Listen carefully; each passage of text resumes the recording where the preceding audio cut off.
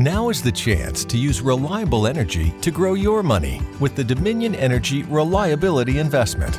Our new investment product offers competitive returns, no maintenance fees, and flexible online access to your money. Make the reliable investment in reliable energy. The Dominion Energy Reliability Investment. To find out more, go online to reliabilityinvestment.com. That's reliabilityinvestment.com.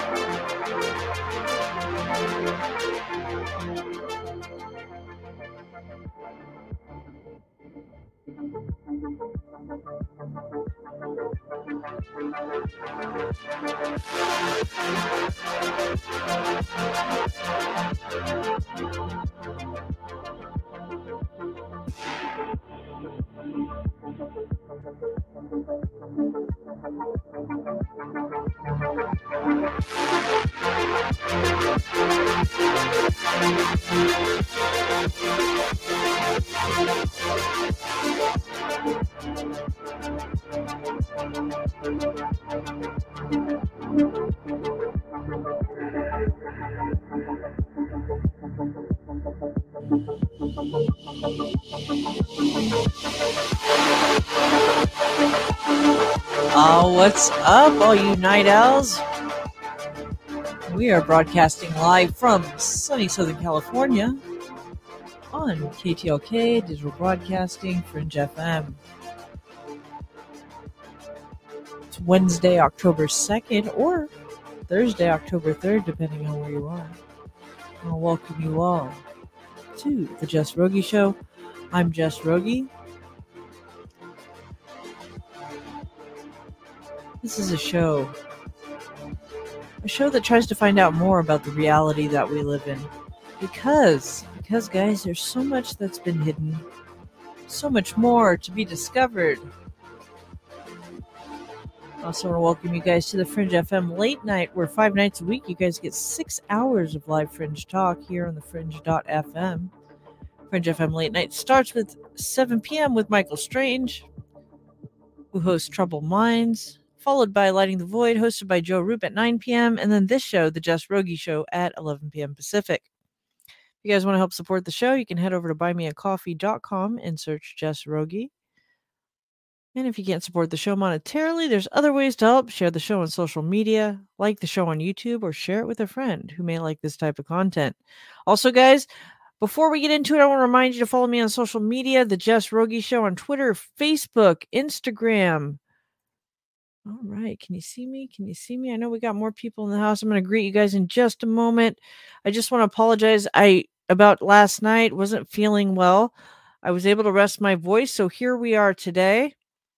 Tomorrow night, guys, we have Preston Dennett joining us. He's going to be here talking about his new book.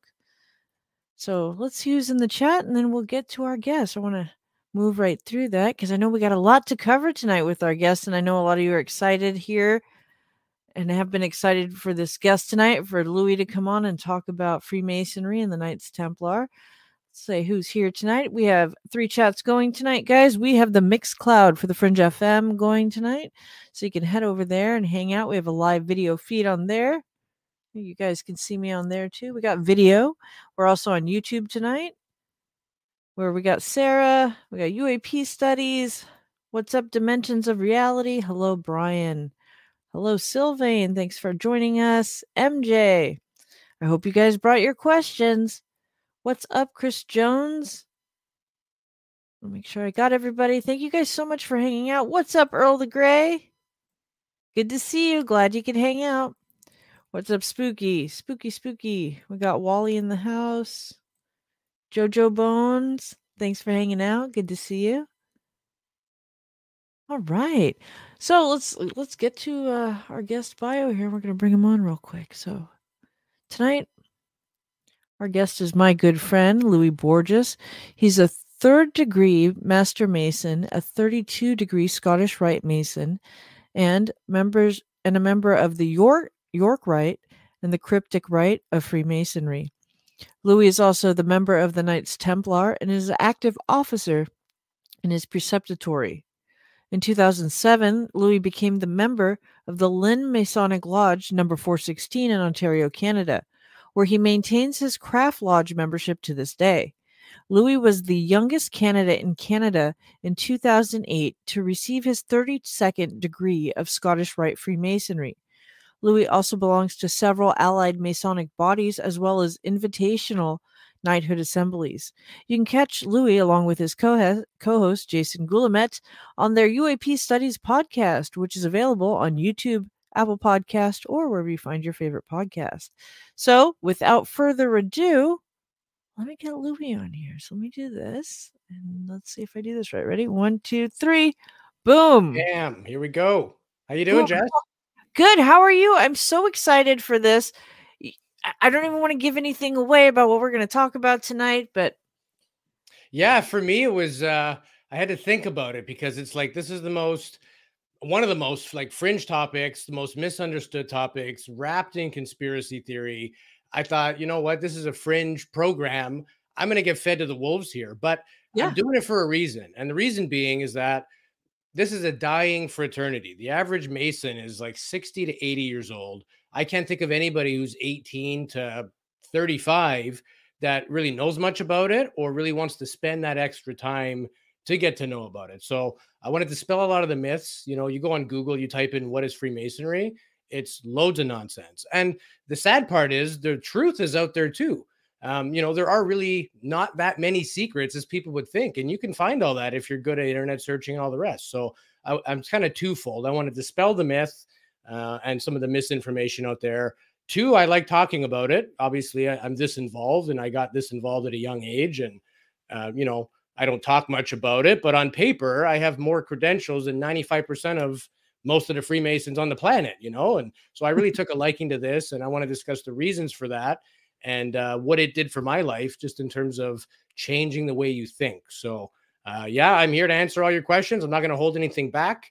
Again, I'd rather pique somebody's interest that wants to get involved than, kind of keep the old guard, like the 80-year-old, just say, oh, we don't talk about it. And, I've attended Masonic funerals where the family had no idea that the deceased was a Mason. And here we are paying respect. And like they were in World War II when, they heard don't talk about it. They're military. They don't talk about it. And they took it to their grave. So if we don't get a little more of that information out there, I don't think this thing that I love and 3.5 million other people around the world who are Masons, it's not going to survive if we don't dispel that myth. So I'm going against the grain. I don't know of anybody who's gone on a big platform and talked openly about what is Freemasonry, but we're going to get into what it is, what the degrees look like, what's the symbolism attached. We'll talk about the Knights Templar later on. I have some of my regalia if you guys want to see aprons, and I got a sword over here and my mantle. And so we'll get into all the good stuff. I'll answer anything. And if, feel free to, there is no stupid question. Nobody's going to get their head ripped off except me, I'm sure. So except you, right? Away we go. So let's start at the beginning. What got you interested in this?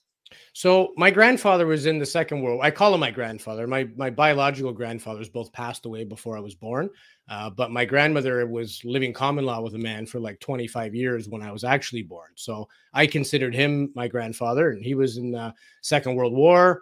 And we used to go to like Veterans Day parade, and he had a very different uniform.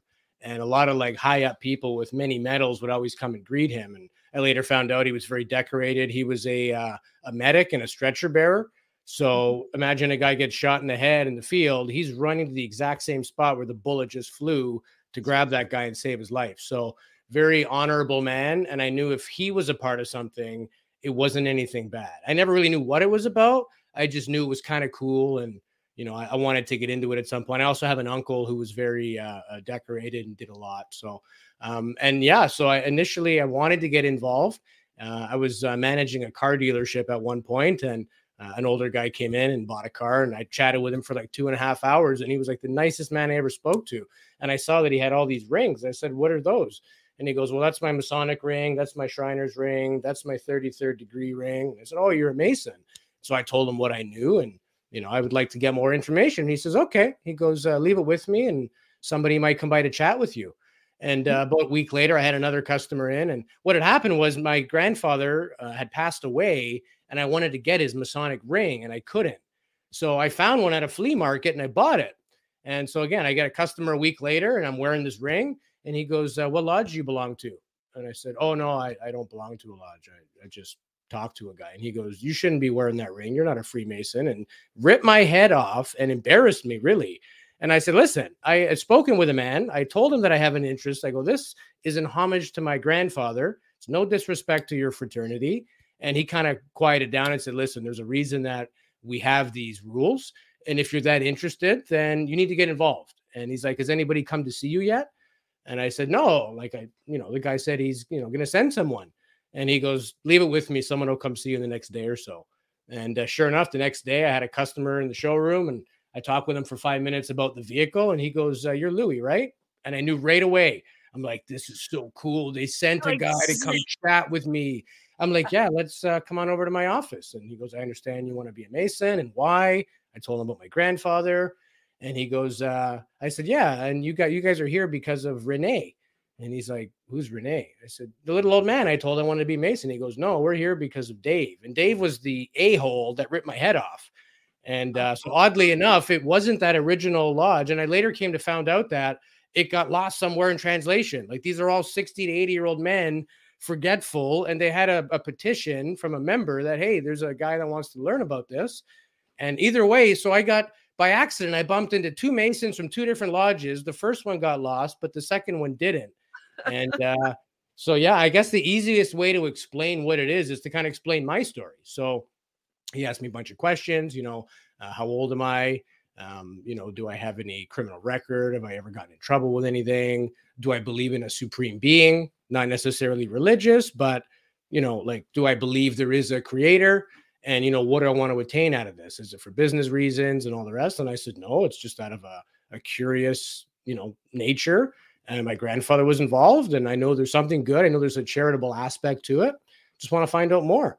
And then he goes, okay. And then about 3 weeks passed by, nothing happened.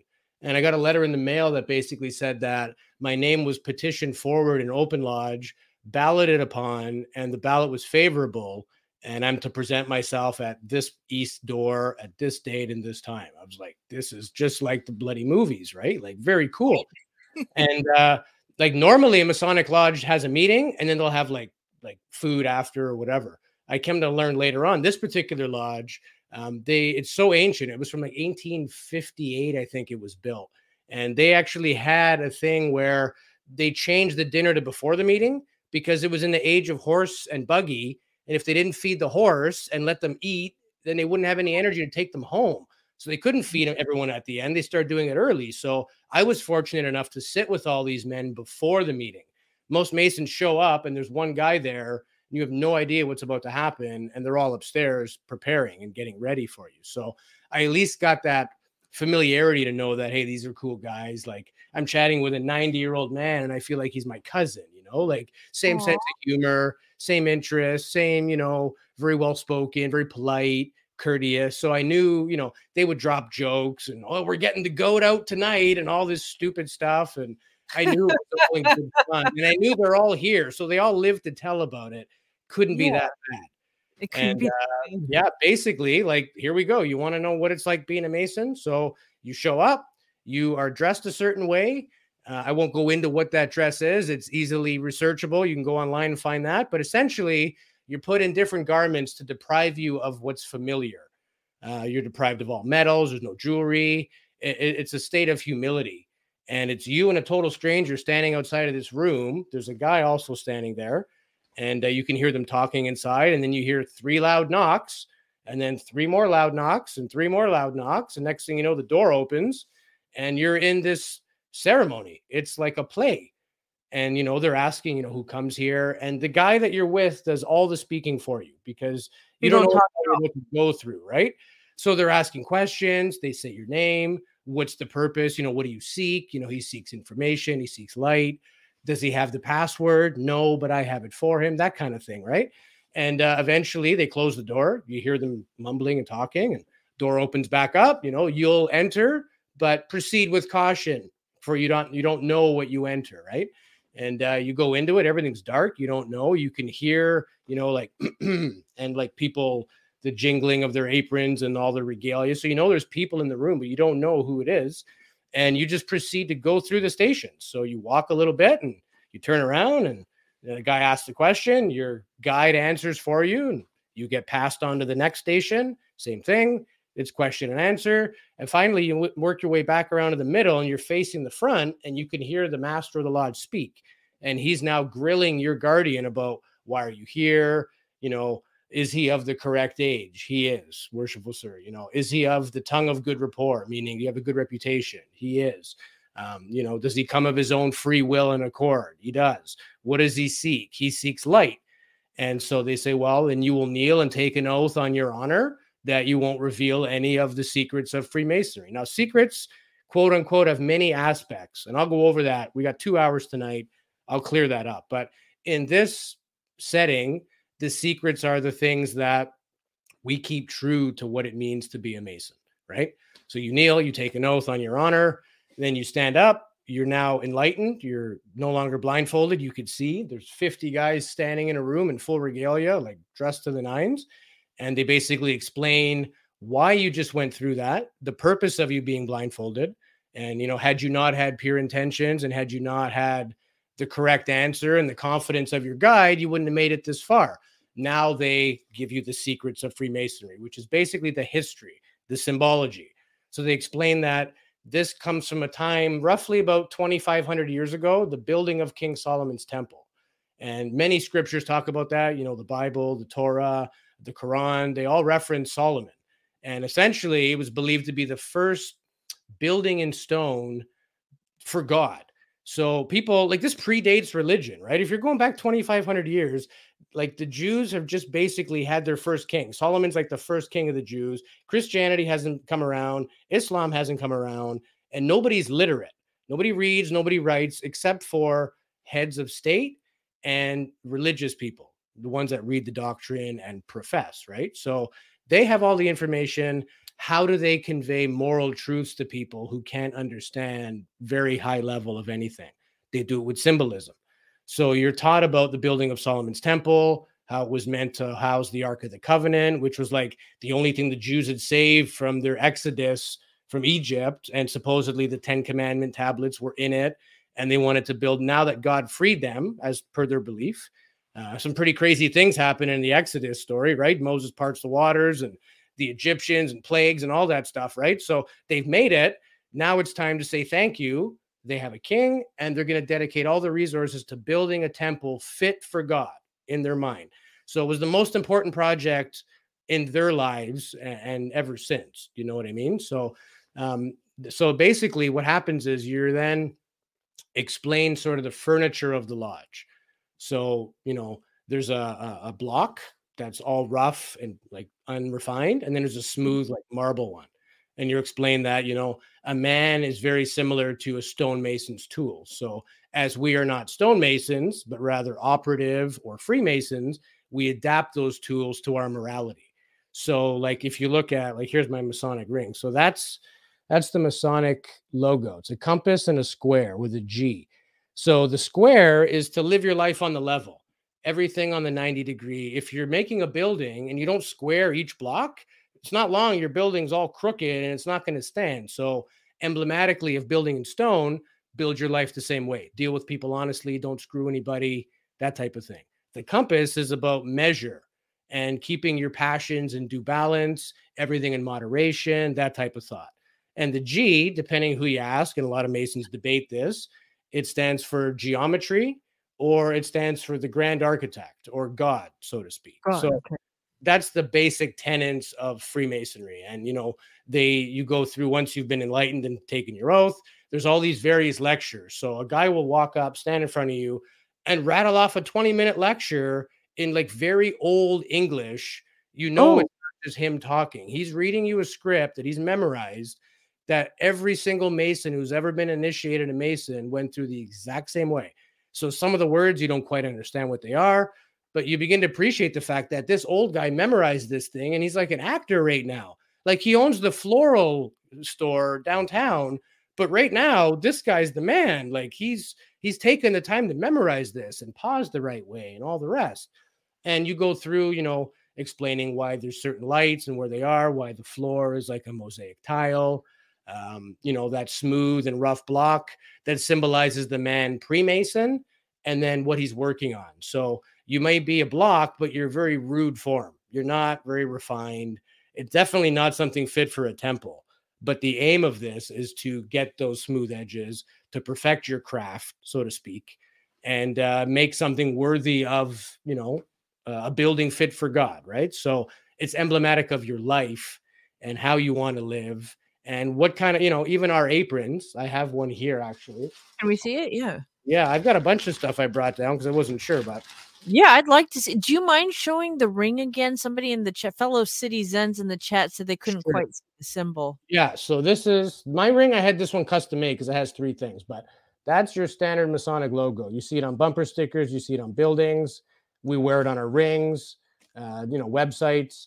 Mine also has this on the other side, which represents the Scottish Rite or 32 degree, which I'll explain.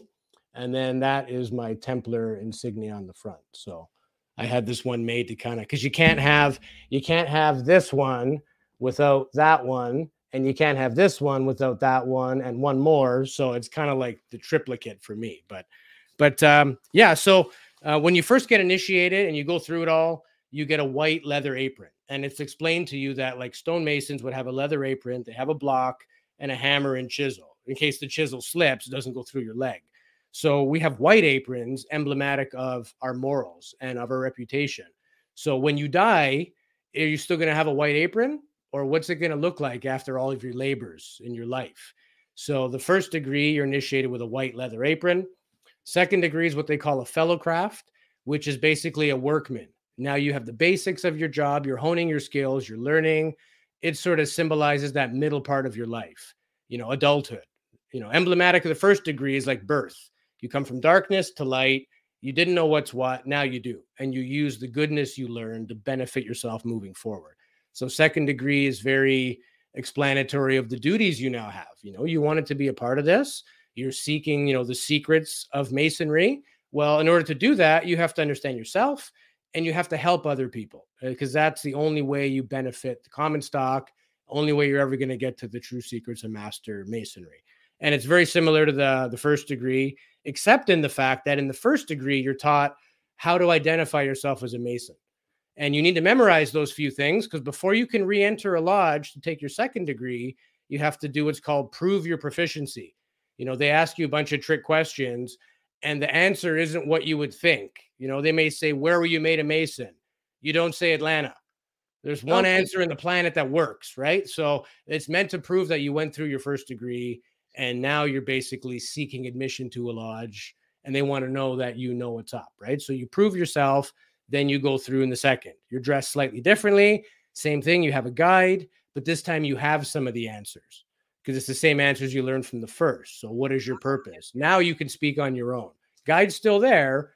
So, and there's other things where, they will ask you things and he'll tell you what to answer. So all the new parts you have the guide for, the old parts you already know.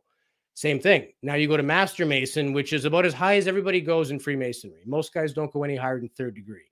And that's sort of the culmination of them all. And I know we're coming close on a break, so I can divulge a little bit, but I'll show the apron first. So this is my third degree Master Mason apron. So most of them, sometimes you'll see they're like a dark blue. They may have an insignia here, but essentially my lodge in my district uses this color, and the gold on the edges is because we're what's considered an ancient lodge, like 200 years old. So it's an insignia on the apron of those members that when we go to another lodge, people will know that just by looking at what our apron looks like. That's where you're from. Yeah, there's like writing under the flap. And and this changes as well when you become a master. These become little levels instead. I progressed higher in other forms of Freemasonry, more so than my craft lodge. But you can't go any higher unless you're and in terms of like rank and like that's third degree. I'm a 32nd degree. It means nothing. There is no greater lesson in the eyes of Masonry than the third degree itself. Like that is the culmination that gives you the game plan from 1, 2, and 3. You have enough to impact other people. It's only for guys that are really into it, that want to learn more. Sometimes they're very studious and we like doing speaking parts. And I loved it. As soon as I went through, I'm like, how do I become a part of that? Like, I want to memorize that lecture that guy just read out. Like, that was amazing. And so I was instantly hooked. And I loved doing the hard parts and taking 3 months to memorize something letter perfect. And so, but there are guys that aren't that way and they'll do other things, or they'll just show up when they show up and they like to have coffee with their buddies and watch some guy get initiated and be there to support. And that's the extent of what they contribute, right? The body as a whole does the charity. By just showing up, it does nothing, right? So you can participate as much or as little as you have time for. It can't interfere with your family or your work. That's very important. And some guys just go all in and really want to absorb it all. And I did. I mean, for 5 years, I did every single thing I possibly could. And now I'm on the Jess Rogie Show. You're on the Jess Rogie Show, live on the Fringe FM, live to YouTube, live to Mixcloud, talking about it right now. But we're going to have to go on our first break, everyone. So I want everyone to stay tuned. Do not go anywhere. We're going to be right back with more with Louis Borges. We are talking about, he's demystifying. Trying to demystify, but kind of take the mystery away from it and tell you guys what Freemasonry really is about. And so far, it's been really interesting, and I can't wait to hear more. We're seeing some of his regalia, some of his Freemasonry gear. So stay tuned, guys. We'll be right back. Don't you go anywhere. Turn this off. We'll be right back.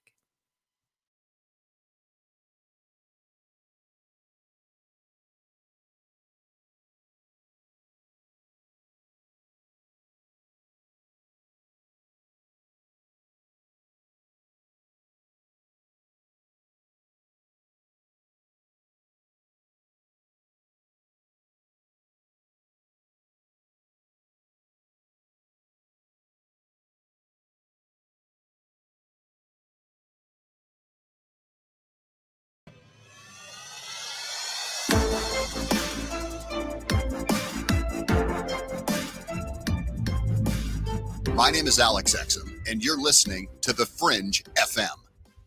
Wendy's 2 for $6 lets you mix and match some of our best items, like Dave Single with a 10-piece crispy nugs, medium strawberry lemonade with a spicy chicken sandwich, spicy chicken with a Dave Single with a strawberry lemonade, strawberry lemonade, if you're into that.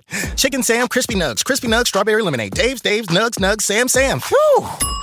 Pick what you want at a price you want. Choose wisely. Choose Wendy's 2 for $6. For a limited time, price and participation may vary at U.S. Wendy's. On the card only. Single item at regular price. And now another no-brainer money-saving tip from Progressive. That doesn't sound good. The paper shredder's jammed, but I think I fixed it. Oh, well, try shredding these $50 bills then. Seems like it's working. Better try another $400. Stop. Instead of using money, use regular paper. And here's a better tip from Progressive on how not to waste money. Don't pay too much for car insurance. Drivers who switch and save could save hundreds. Progressive Casualty Insurance Company and Affiliates. Potential savings will vary. Musicians experience a lot of frustration with music marketing and promotion. They have no idea how to get their music heard, and they're spending hours sending emails, making phone calls, and hitting up their friends to promote them. With our industry-powered digital marketing platform, we can set up your media plan in minutes. Our team will automatically distribute your music across all the best channels, so you can focus on actually making the music. Submit your music today on our website at mymusicpromoter.com. That's mymusicpromoter.com. Are you intrigued by Paranormal Talk Radio? You'll love the new Paranormal Radio app from TalkStream Live. You'll find a great selection of talk shows covering UFOs, ghosts, strange phenomena, and much more. Download the Paranormal Radio app now and start listening to the very best in paranormal talk entertainment, including the network you're listening to right now, the Paranormal Radio app, free in Google Play and the iOS App Store. What are you doing late nights? Join me, Jess Rogie, the host of The Jess Rogie Show. We have a new show title and a new time slot. Become part of the show by calling in and joining in on the conversation. We'll discuss a wide variety of topics, including everything from consciousness, conspiracies, current events, fringe topics, pop culture, and so much more. Let's see where the night takes us. Join us live 5 nights a week, Monday through Friday at 11 p.m. Pacific, 2 a.m. Eastern. Right after Lighting the Void with Joe Roop on KTLK Digital Broadcasting, The Fringe FM.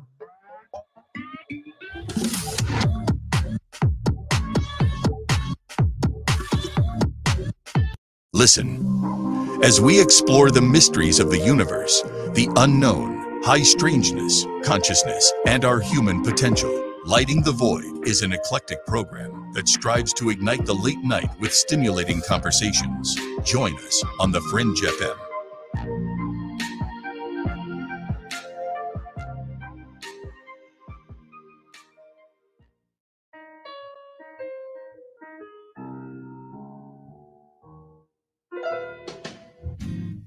Tired of talking about the weather? No, Shift.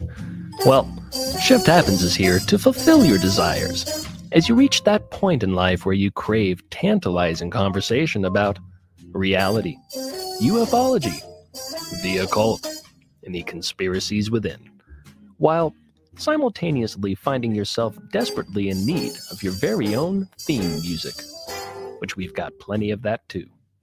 So be sure to tune in to Shift Happens every Friday night from 7 to 9 Pacific, right here on The Fringe FM. Because the weather sucks, and you need some theme music.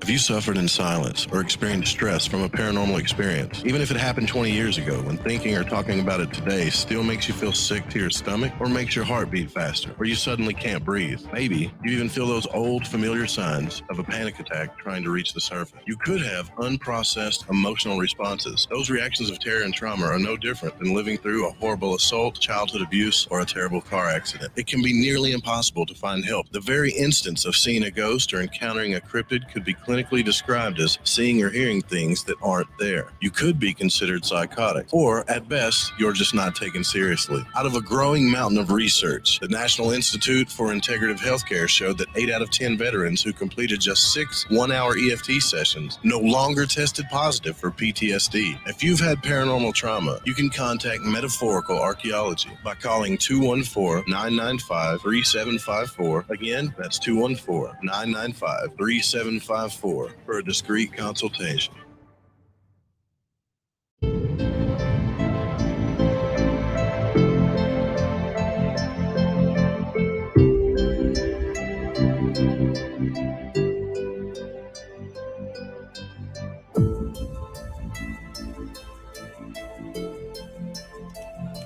All right, ladies and gentlemen, we are back. Let me get this video off here.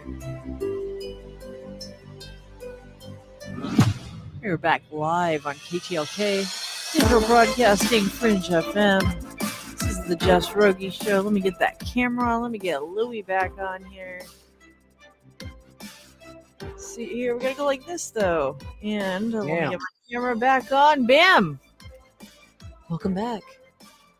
Welcome back. Welcome back to the show.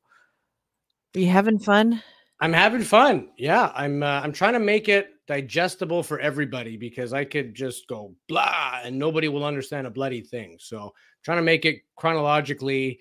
And, we mentioned the other degrees and how does that progress. And so we were talking about the third degree, the Master Mason, the perfecting degree. So in that degree, you're told a story, and you can look this up online and it's very well known, but basically it's the 3 principal characters of the building of King Solomon's temple. So you have King Solomon, you have Hiram, king of Tyre, which I believe is now Iran nowadays. And you have Hiram Abiff, who was the Master Mason architect of the stone project. And you're told the story of, there were 3, they call them ruffians, 3 lesser workmen that kept approaching Hiram Abiff and saying, we want to know the secrets to a Master Mason. And Hiram would always reply, I cannot divulge that, nor will I, unless in the presence of the other 2. And, they kept asking. So one day he was accosted by all 3. And they basically said, you either tell us the secrets of a Master Mason, and they weren't of that rank to be able to attain that, right? So, and again, this may never have happened, but this is the allegory, and this is the mythical story that goes with it. So they accost him and say, if you don't tell us the secrets of a Master Mason, we're going to kill you. Again, he refuses, says, I cannot and I will not unless I'm in the presence of the other 2.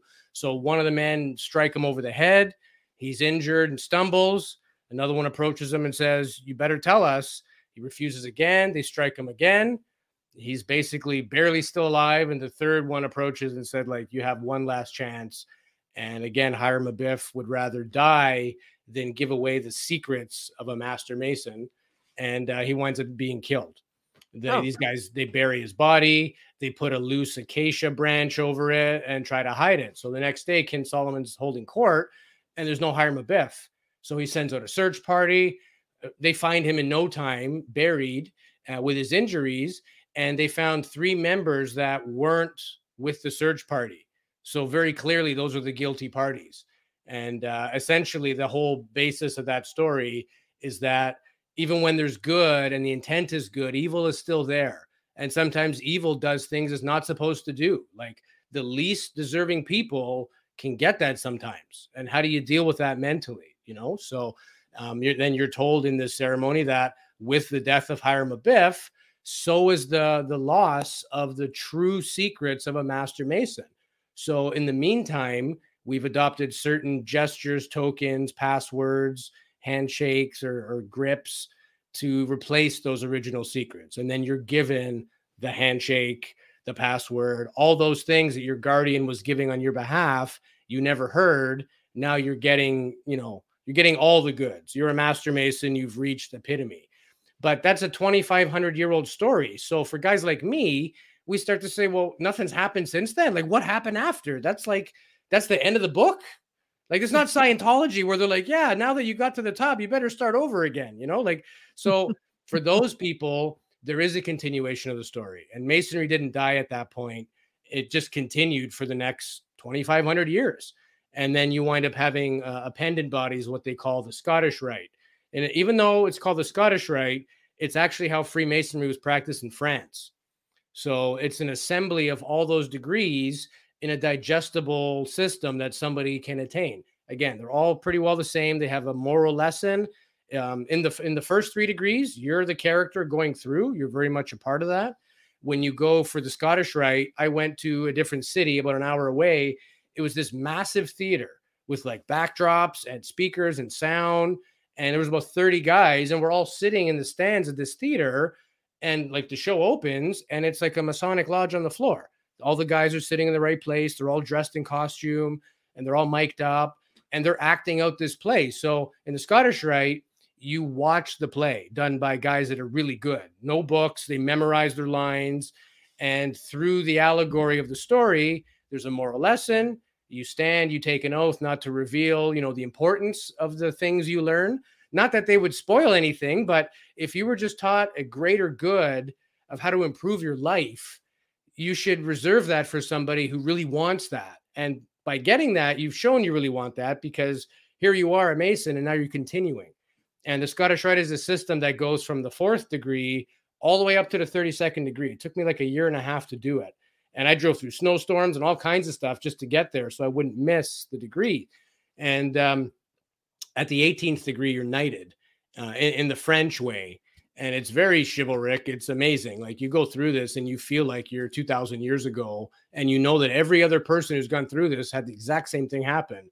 It kind of changes you. And I'm already a guy that dig the ceremony and the speeches. Now they got costumes and like backdrops and scenery and props. Like, they take this seriously. And I got really involved with that. And that was sort of on the eastern part of the country. And then I was sort of at a crossroads in my own personal career. I wasn't liking the kind of people I was working for. I work a pretty aggressive business. It's kind of, what have you done for me lately? Lots of pressure. And I always enjoyed the West Coast. I would come out for 5 or 10 days and feel so refreshed, and I go back and be miserable for another year. So I just made the decision I was going to move to the West Coast and see where it went. And luckily everything worked out. I got a job right away and everything was good. And then I thought, well, how do I progress from here? I've done the Scottish Rite. What else is there? Well, I want to be a Knights Templar. Well, then you come to find out that you have to be a Royal Arch Mason or a York Rite Mason to go through that before you can apply to be a Templar. So very similar to my other degrees. It's a continuation of the same story. And the York Rite is how Masonry was practiced in England. And it's 3 degrees. And basically it picks up from the story. So Hiram Abiff is dead. The secrets are lost. 70 years after that, the temple was actually destroyed and overrun by other people. And the Templars, or the original people that went back to find it, they went underneath the temple. They went into like the crypt, hence is the term cryptic masonry. And it's the story of them finding some amazing things underneath the Temple of Solomon. That, I mean, the looters took all the stuff above, but they knew there was something below, because that's what used to hold and house the Ark of the Covenant and all these other things.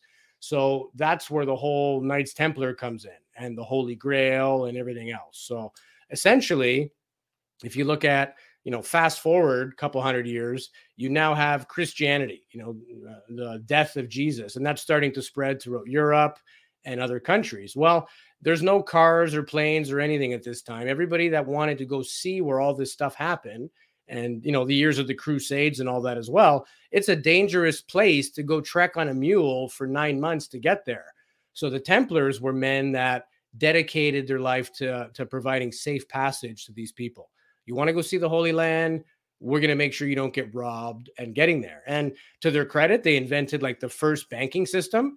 You'd go to a preceptory in France. You'd give them your silver. They would give you a codex with a code nobody could decipher. You would take that to Jerusalem, and they would give you your silver. So it was a way of depositing money without having to carry it, because you're going to get robbed, right? And at first, that's all they were doing. And then later, I think it was either the church or whatever, I think it was the interim king of Jerusalem that made them like martial law. Like, they're now the guardians and military to protect us and, help people reach Jerusalem, right? And then you have the Crusades, and, the Arabs wanted to overthrow. You have Saladin and everything else. And then at that point, the Templars had built up quite a bit of wealth through donation, land, everything else. And to the point where the King of France was indebted to them quite a bit. and started accusing them of being heretics, spitting on the cross, committing homosexual acts, all the things that would get you killed, 1,000 years ago. And essentially they were, for the most part, all burned at the stake. You have Jacques de Molay. He was the Grand Master at the time. He was burned in the public square. They rounded up all the other ones and killed them too. So the idea of the Knights Templar is that from the building of Solomon's Temple, there were actual artifacts. And the cool thing about all this is it's not just a story. This is history. You can read 3 different religions' holy book. They're all going to tell you the same thing. So it's validation that this is a genuine lineage of men that died for secrets and, did things that they knew might get them killed, but they did it for what they felt was right. So I think the harboring of quote unquote secrets, it comes from a time where if the king or the head of church knew you were chatting with people about new ways of doing politics, democracy, things that didn't involve, a dictator essentially, or a pair of them, that's a threat, right? They don't know how these people are going to get out, hence the need to meet in silence. And if you want to talk about famous Freemasons, you've got George Washington, Benjamin Franklin, Winston Churchill, Buzz Aldrin, Shaquille O'Neal is a Freemason, So there's a lot of people that have not ever shied away from being proud of this because of the lineage. I mean, there is no other club or fraternity or charitable association that's 2,500 years old that you can just join. It doesn't exist. Wendy's 2 for $6 lets you mix and match some of our best items, like Dave Single with a 10-piece crispy nugs, medium strawberry lemonade with a spicy chicken sandwich, spicy chicken with a Dave Single with a strawberry lemonade, strawberry lemonade, if you're into that. Chicken Sam, crispy nugs, strawberry lemonade, Dave's, nugs, Sam. Whew. Pick what you want at a price you want. Choose wisely. Choose Wendy's 2 for $6. For a limited time, price and participation may vary at U.S. Wendy's. On the card only. Single item at regular price. Progressive presents Adjusting to the Suburbs. I never thought about space in my cramped apartment, but in this house, all I see is empty space. The sofa and ottoman look like tiny islands in a sea of hardwood floors. I could get 2 ottomans in the living room, but then I'd need another sofa. I could tell people I'm into minimalism. Anyway, when you save with Progressive by bundling your home and auto, that's the easy part of adjusting to the suburbs. Progressive Casualty Insurance Company. Coverage provided in service by affiliates and third-party insurers. But the problem is a lot of it has been misconstrued. And because of that, we don't talk. And historically, they really didn't talk, even until their frigging grave. That leads a lot of people to think, well, if you're not talking about it, you must be doing something bad. Why are you guys hiding? I mean, it's not really hiding when we wear rings and bumper stickers. And if you go on our website, it says the night of the meeting and the time, and here's how to contact us. But people take that, and media has taken that, the whole Indiana Jones and Indiana Jones. What was it? Dan Brown? Dan Brown and the Dan Brown books. Yep.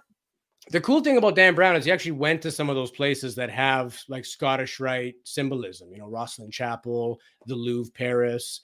I mean, basically what happened, if you believe the lore, the Templars went to Jerusalem, went underneath Solomon's Temple, took all the valuables out before they were confiscated, and slowly moved them through Europe. As people got closer, they'd move them somewhere else and somewhere else. So that's why you have these massive shrines in like Malta and Italy and France and like Rosslyn Chapel in Scotland that's never held a mass. But yet it's this massive ornate building with all these Masonic carvings and like trap doors in the floor. And what were they hiding? And if it's conjecture, but a lot of people will say, well, it's the Holy Grail. So here's what the Holy Grail is. It's one of 4 things. Holy Grail is either the Ark of the Covenant and the 10 Commandments, either or. It's the chalice or the last cup at the Last Supper that supposedly Jesus drank out of. It's the belief that Mary Magdalene was Jesus's wife, or the bloodline itself, their lineage, is the Holy Grail. And nobody knows, including Masons and Knights Templar and guys that are above me. I've chatted with some people that are so hell-bent on, you guys are Illuminati and you rule the world. And I've told them, listen, I'm about as high as you can go, man. The guys at my meeting don't even remember to bring the sandwiches. There's not a chance in hell these 80-year-old men, they could barely walk, okay? So stop reading the internet. They're not devil worshiping. And in fact, one of the 3 things you have to believe as a candidate for Masonry, 21 years old, good reputation, and belief in a supreme being. You don't have to profess a belief in a certain religion. You don't have to say what that looks like. You just have to believe that there is a creator and there's a reason to do good deeds to help people, because that's the way I show my reverence and my thanks to that creator. So any religion, any race, any color can be a Freemason. The only people who cannot be a Freemason are legitimate through and through atheists. Don't believe in creation. This is all a fluke. No point in any of it. Well, then why do you want to go once a month and do charitable donations if you don't really think there's a purpose to that? So for that very reason, you have to believe in something. You have to believe that we're here to do good. And what we learned in our degrees, if we increase our own value, our own humility, our own minds, that we increase the common stock of humanity, And I explained it to a friend one time, and he's like, oh, it's kind of like if everyone did it, it would be a perfect world. I'm like, exactly. The problem is not everybody is doing it. And I don't want to live in a world where nobody is doing it. So I can't change your life. I need to mind my business and improve myself instead of worrying about somebody else. And if everybody did that, we would be great. Problem is 100%. Problem is we don't. So, this was basically, and again, put it in its context. We're talking 2,500 years ago. This was a way of explaining great, important truths to people that were illiterate. And so it's like the Bible. People cut it up and down, left and right. It's a combination of stories that, even if they didn't happen, it's trying to explain a moral lesson to somebody who can't understand it any other way, right? It's allegory. Like when you ask a Mason, what is Freemasonry? I think our answer is it's a beautiful system of morality, veiled in allegory and illustrated by symbols. So it's a cool philosophy, system, ritual, ancient history. Like if you're a science or history or philosophy person, it's for you for sure, because you're getting inside info to actual history, real names, real people that lived, and what it's turned into now. And a lot of things we take for granted nowadays, even terms like blackball or, meet a guy on the level, the number of people in a jury, the way you stand when you swear an oath at a trial. I won't repeat it, but that's called a do-guard. And in the United States, they use that in the second degree. In Canada, we don't. There are some differences. So I think the confusion comes into play where that's what happened in Masonry to make it Masonry. Formalized Freemasonry as we know it, I think is from like the 1700s, where guys put together a system of degrees using snippets of all of these stories to impart greater truths and to make it something people could partake in and absorb and all the rest. So, and with that comes the structure of each lodge. So a lodge is set up the same way as King Solomon's temple. You have the master representing Solomon. They sit in the east. And then across from him, you have what's called a senior warden. There's a junior warden.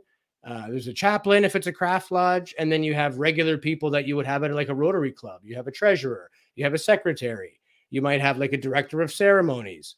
And everybody does something. So most Masonic meetings, the only thing that's ancient about it is the ceremony to open and close the lodge. The rest of the lodge meeting is like a Rotary Club meeting. Can I have the reading of the summons? Are there any errors or omissions? Great. Can we get the meetings from the minutes from the last meeting? Does anyone have anything for the good of the fraternity? Sick and visiting, meaning if you know somebody who's down and out, we'll send a card, flowers, assistance, whatever. Propositions for membership, Masonic information. Some guy might read a paper. Here's the history of our apron. Why is it shared that way? Or why is it shaped that way? Or why do we have this mosaic tile on the floor? Like it's to grow your mind and learn a little bit more.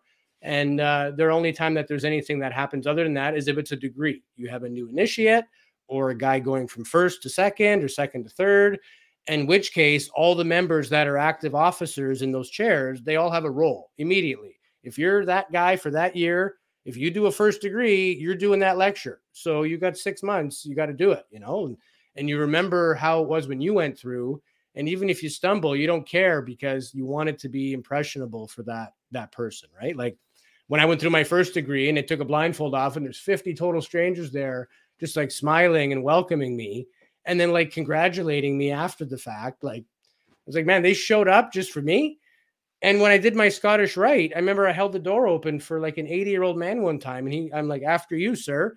And he stopped dead in his tracks and turned around and he goes, listen, I am not your sir. I'm your brother. And you better remember that. And I was just like, yes, sir. I mean, brother, like it was to impart to me that there is nobody greater than anybody else. He might have been a Mason for 60 friggin' years. Doesn't matter. The point is we're all the same. We're all equal. We treat each other the same way, and you need to treat other people the same way, or you're not getting it, So what I can say to people that are thinking of being a Mason, if you think you're going to sell more life insurance, make business connections, make money, you're going to waste your time. Not a single person in any Masonic body anywhere in the world has ever made a penny, ever. And I know there's a lot of judges in England and police and all this. It's conjecture. There's good and bad in everything. There's bad apples, but it's not. If we had somebody in our lodge for that purpose, it would be insulting to us. We're in this to improve our own morals and our own thinking. If you're here to try to sell more cars, get out. I don't want to be your friend, and it's not about that. In fact, the only person I ever knew that made money was the lady that answered the phone at the Grand Lodge, because that's a job for her. She was like a librarian and the receptionist. Yeah, she got paid. But everybody else does this just for the love of doing it. It's survived 2,500 years. My concern now is it's dying out because the old guys are old. It's inevitable. And if young guys don't know what it's about and know that it's pretty cool, and if you're into this stuff, you're really going to dig it, we're not going to have any members, So that's why I'm here today. No, and it's good that you're coming out and talking about it, because some people don't want to talk about it. They'll say, yeah, I'm a Mason, but they don't really want to share about it. And what we've learned so far is there's nothing evil sounding going on. There's no weirdness going on. You've gone through the ceremonies, which explains that and takes the mystery out of it. That's why I wanted to call this episode Demystifying, because we can show what it is in a grounded way. Because there is a ton of conspiracies out there, this person's a Mason and all the Masons work together in some sort of massive conspiracy. So there is a cabal of Illuminati, whether they call themselves that or not.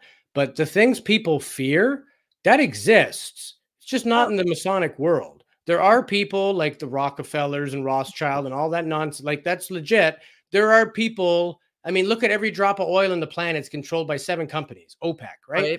They exist. Those cliques are there. We all know that 1% of people have 99% of the money, but that has nothing to do with Freemasonry. So, but again, the reason is because of the secrecy, and people are like, well, why are you keeping it secret? The only thing nowadays Masons consider secret is the modes of recognition of another Mason. How do you identify yourself as a Mason? And it's not any one thing. So I could chat with a guy for 30 seconds. I can tell you if he's a Mason or not. And I can tell if he's full of it, 100%. Really? Just like I got busted in 15 seconds when that old man's like, why are you wearing that ring? You had the ring on, right? Oh yeah, no, it's And then he ripped my head off, right? I could tell instantly. First question usually is, what lodge do you belong to? Oh yeah. Who's your Grand Master? What did you guys do last meeting? Stuff like that. A lot of it is trick questions. And do you travel east?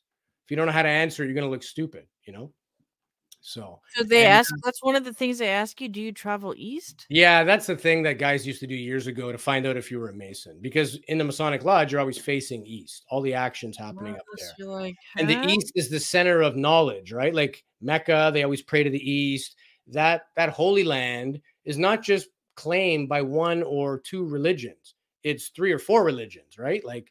Even if you include Zoroastrians and the Jains and all the rest, right? So there's a lot of people that the Holy Land is their Holy Land. Their story comes from there. There's something about that place. Even UFOs. There was a UFO over the Dome of the Rock, and very popular video, right? So we always face the east out of reverence. That's where Solomon's Temple was.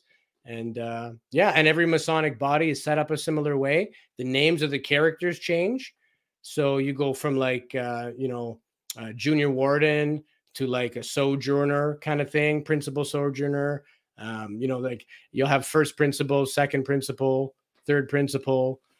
They're all basically set up the same way. So there's 2 ways you can advance in Masonry. One is by doing each role in a different chair every year. So you might be the guy standing outside the door one year as the outer guard. Next year, you might be the guy that hold the flag. The year after that, you might have a decent part in like an initiation ceremony until you get to the 3 main chairs, which are junior warden, senior warden, and then master. So minimum, you're looking 4 or 5 years before you can be the master of a lodge. And the reason for that is because you've memorized all those lectures when you were in each of those chairs. Now you're the master, and in the book, most of the parts are yours. Now, in reality, most lodges will divvy that out. They'll have an old guy who memorized that lecture and does it like amazing. And you'll call on those guys like, hey, we're doing a first degree next month. Can you do the working tools lecture? Yeah, I'll get it brushed up. And they always begrudgingly do it. And then they come in and just ace it. And it's like, this guy doesn't remember where he put his car keys, but he knows that thing word for word. It's unbelievable, right? And the point is to impart that special feeling when the next guy's going through.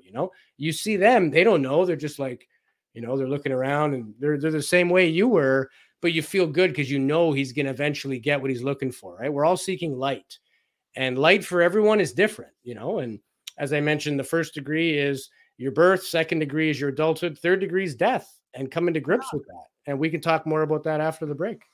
Yeah. So let's take our break real quick here. So stay tuned. We'll be back with more with Louis Borges. We are talking about Freemasonry and Knights Templar. Thank you guys in the chat. And we're going to talk more with Louis. When we come back too, we're going to start taking some of your questions. So don't go anywhere. Oh, I need to put that in. No, I know. I'm taking the break phone.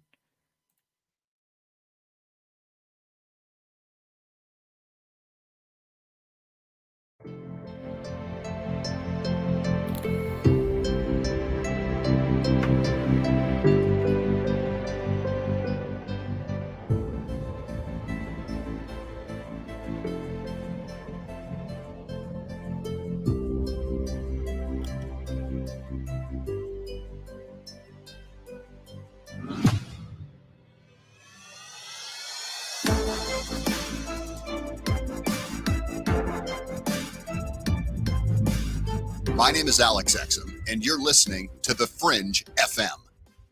Wendy's 2 for $6 lets you mix and match some of our best items, like Dave Single with a 10-piece crispy nugs, medium strawberry lemonade with a spicy chicken sandwich, spicy chicken with a Dave Single with a strawberry lemonade, if you're into that. Chicken Sam, crispy nugs, strawberry lemonade, Dave's, nugs, Sam. Whew. Pick what you want at a price you want. Choose wisely. Choose Wendy's 2 for $6. For a limited time, price and participation may vary at U.S. Wendy's. On the card only. Single item at regular price. And now another no-brainer money-saving tip from Progressive. That doesn't sound good. Paper shredder's jammed, but I think I fixed it. Oh, well, try shredding these $50 bills then. Seems like it's working. Better try another $400. Stop. Instead of using money, use regular paper. And here's a better tip from Progressive on how not to waste money. Don't pay too much for car insurance. Drivers who switch and save could save hundreds. Progressive Casualty Insurance Company and Affiliates. Potential savings will vary. Musicians experience a lot of frustration with music marketing and promotion. They have no idea how to get their music heard. And they're spending hours sending emails, making phone calls, and hitting up their friends to promote them. With our industry-powered digital marketing platform, we can set up your media plan in minutes. Our team will automatically distribute your music across all the best channels, so you can focus on actually making the music. Submit your music today on our website at mymusicpromoter.com. That's mymusicpromoter.com. Are you intrigued by Paranormal Talk Radio? You'll love the new Paranormal Radio app from TalkStream Live. You'll find a great selection of talk shows covering UFOs, ghosts, strange phenomena, and much more. Download the Paranormal Radio app now and start listening to the very best in paranormal talk entertainment, including the network you're listening to right now, the Paranormal Radio app, free in Google Play and the iOS App Store. What are you doing late nights? Join me, Jess Rogie, the host of The Jess Rogie Show. We have a new show title and a new time slot. Become part of the show by calling in and joining in on the conversation. We'll discuss a wide variety of topics, including everything from consciousness, conspiracies, current events, fringe topics, pop culture, and so much more. Let's see where the night takes us. Join us live 5 nights a week, Monday through Friday at 11 p.m. Pacific, 2 a.m. Eastern. Right after Lighting the Void with Joe Roop on KTLK Digital Broadcasting, The Fringe FM.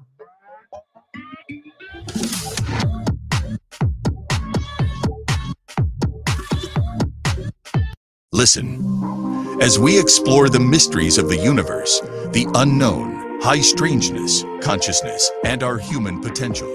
Lighting the Void is an eclectic program that strives to ignite the late night with stimulating conversations. Join us on The Fringe FM.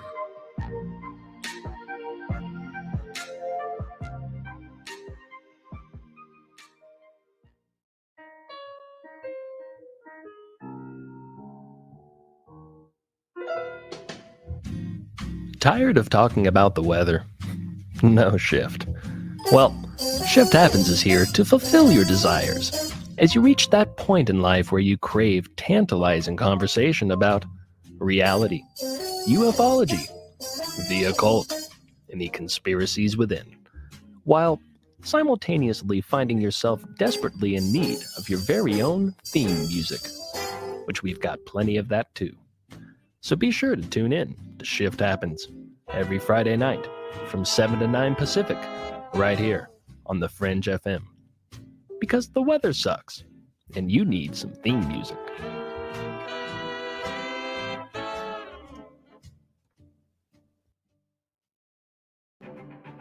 Have you suffered in silence or experienced stress from a paranormal experience? Even if it happened 20 years ago, when thinking or talking about it today still makes you feel sick to your stomach or makes your heart beat faster, or you suddenly can't breathe. Maybe you even feel those old familiar signs of a panic attack trying to reach the surface. You could have unprocessed emotional responses. Those reactions of terror and trauma are no different than living through a horrible assault, childhood abuse, or a terrible car accident. It can be nearly impossible to find help. The very instance of seeing a ghost or encountering a cryptid could be clinically described as seeing or hearing things that aren't there. You could be considered psychotic, or at best, you're just not taken seriously. Out of a growing mountain of research, the National Institute for Integrative Healthcare showed that 8 out of 10 veterans who completed just 6 one-hour EFT sessions no longer tested positive for PTSD. If you've had paranormal trauma, you can contact Metaphorical Archaeology by calling 214-995-3754. Again, that's 214-995-3754 for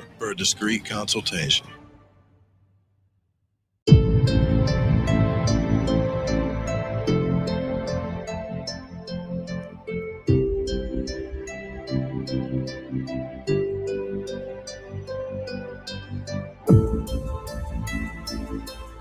All right, ladies and gentlemen, we are back live on KTLK, Digital Broadcasting, the Fringe FM. This is the Just Rogi Show. Tonight we got Louis Borges. We're talking about Freemasonry and the Knights Templar. I'm going to give a shout out to Michael Strange, Troubled Minds in the chat.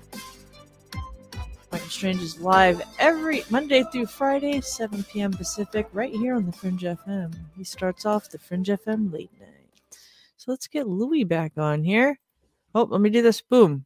There we go. Wow, that was slick this time. I'm getting better at all this. I'm like, click, click, click, play the video, put the little. See, I have my studio padding set up for our UAP Studies podcast. So our frames are a certain size. And I didn't want to do this in the entire room here because I'd still be doing it a year and a half into it. You'd still be cutting the foam and placing the foam on the wall. It's a lot of work. So it's good that we can crop it like this so Louis doesn't have all this wall. Else here. Like this was actually a sewing room from the previous owner. So it's nice. A big rectangle with a bunch of cupboards.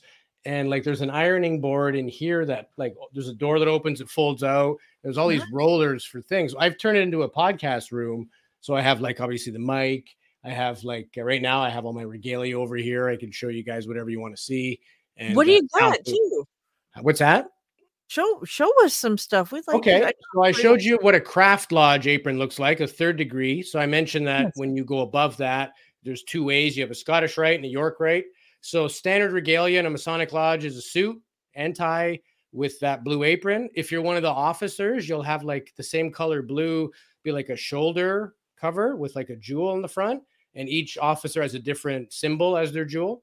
The master has the Masonic logo, which I showed earlier, the square and compass with a sun in it. The sun is very important. You know, it represents, knowledge and strength. Even going back to the Egyptians, the sun's been important. And it still is just because of the age of this fraternity, right? And then, so in a Scottish rite, it's a black tuxedo, black tie, and you wear this. This is your jewel here. Okay. So you'd have one of these over your black tux, and basically, I don't know if you can see that. Okay. And what is the symbol? So it's a I believe they call it a Teutonic cross, and it has a number 32 in the middle with an acacia leaf around it, acacia wreath, symbolizing like Hiram Abiff and all the rest. There's some other things in there too, but that's a 32 degree. Now there is a 33rd degree. A lot of people talk about this. Yeah, So there's a lot of mystery. Yeah, 33rd degree you cannot attain on your own merits. In fact, if you ever asked to be considered for a 33rd degree, you're disqualified for life. 33rd degree is like a lifetime service award. It's voted on by your peers within the Scottish Rite body. And I think they call it the consistory. And if the consistory decides that you're like all for it, always been helpful, you've been doing this, committed, they'll give you this honorary 33rd degree. So then you go from black tux, black tie to a white tie. And instead of that being red and yellow, this becomes, you get the same gold on the outside, but you have white on the inside and a different jewel. It's so that, and then there's very few 33rd degrees. They also get a different ring to wear. Speaking of ring placement, a true Mason will never wear his ring on his left hand. You're never married to your lodge. That is wrong. You're married to your partner, and then it's your career and your religion and whatever you believe. Then it's your Masonic lodge.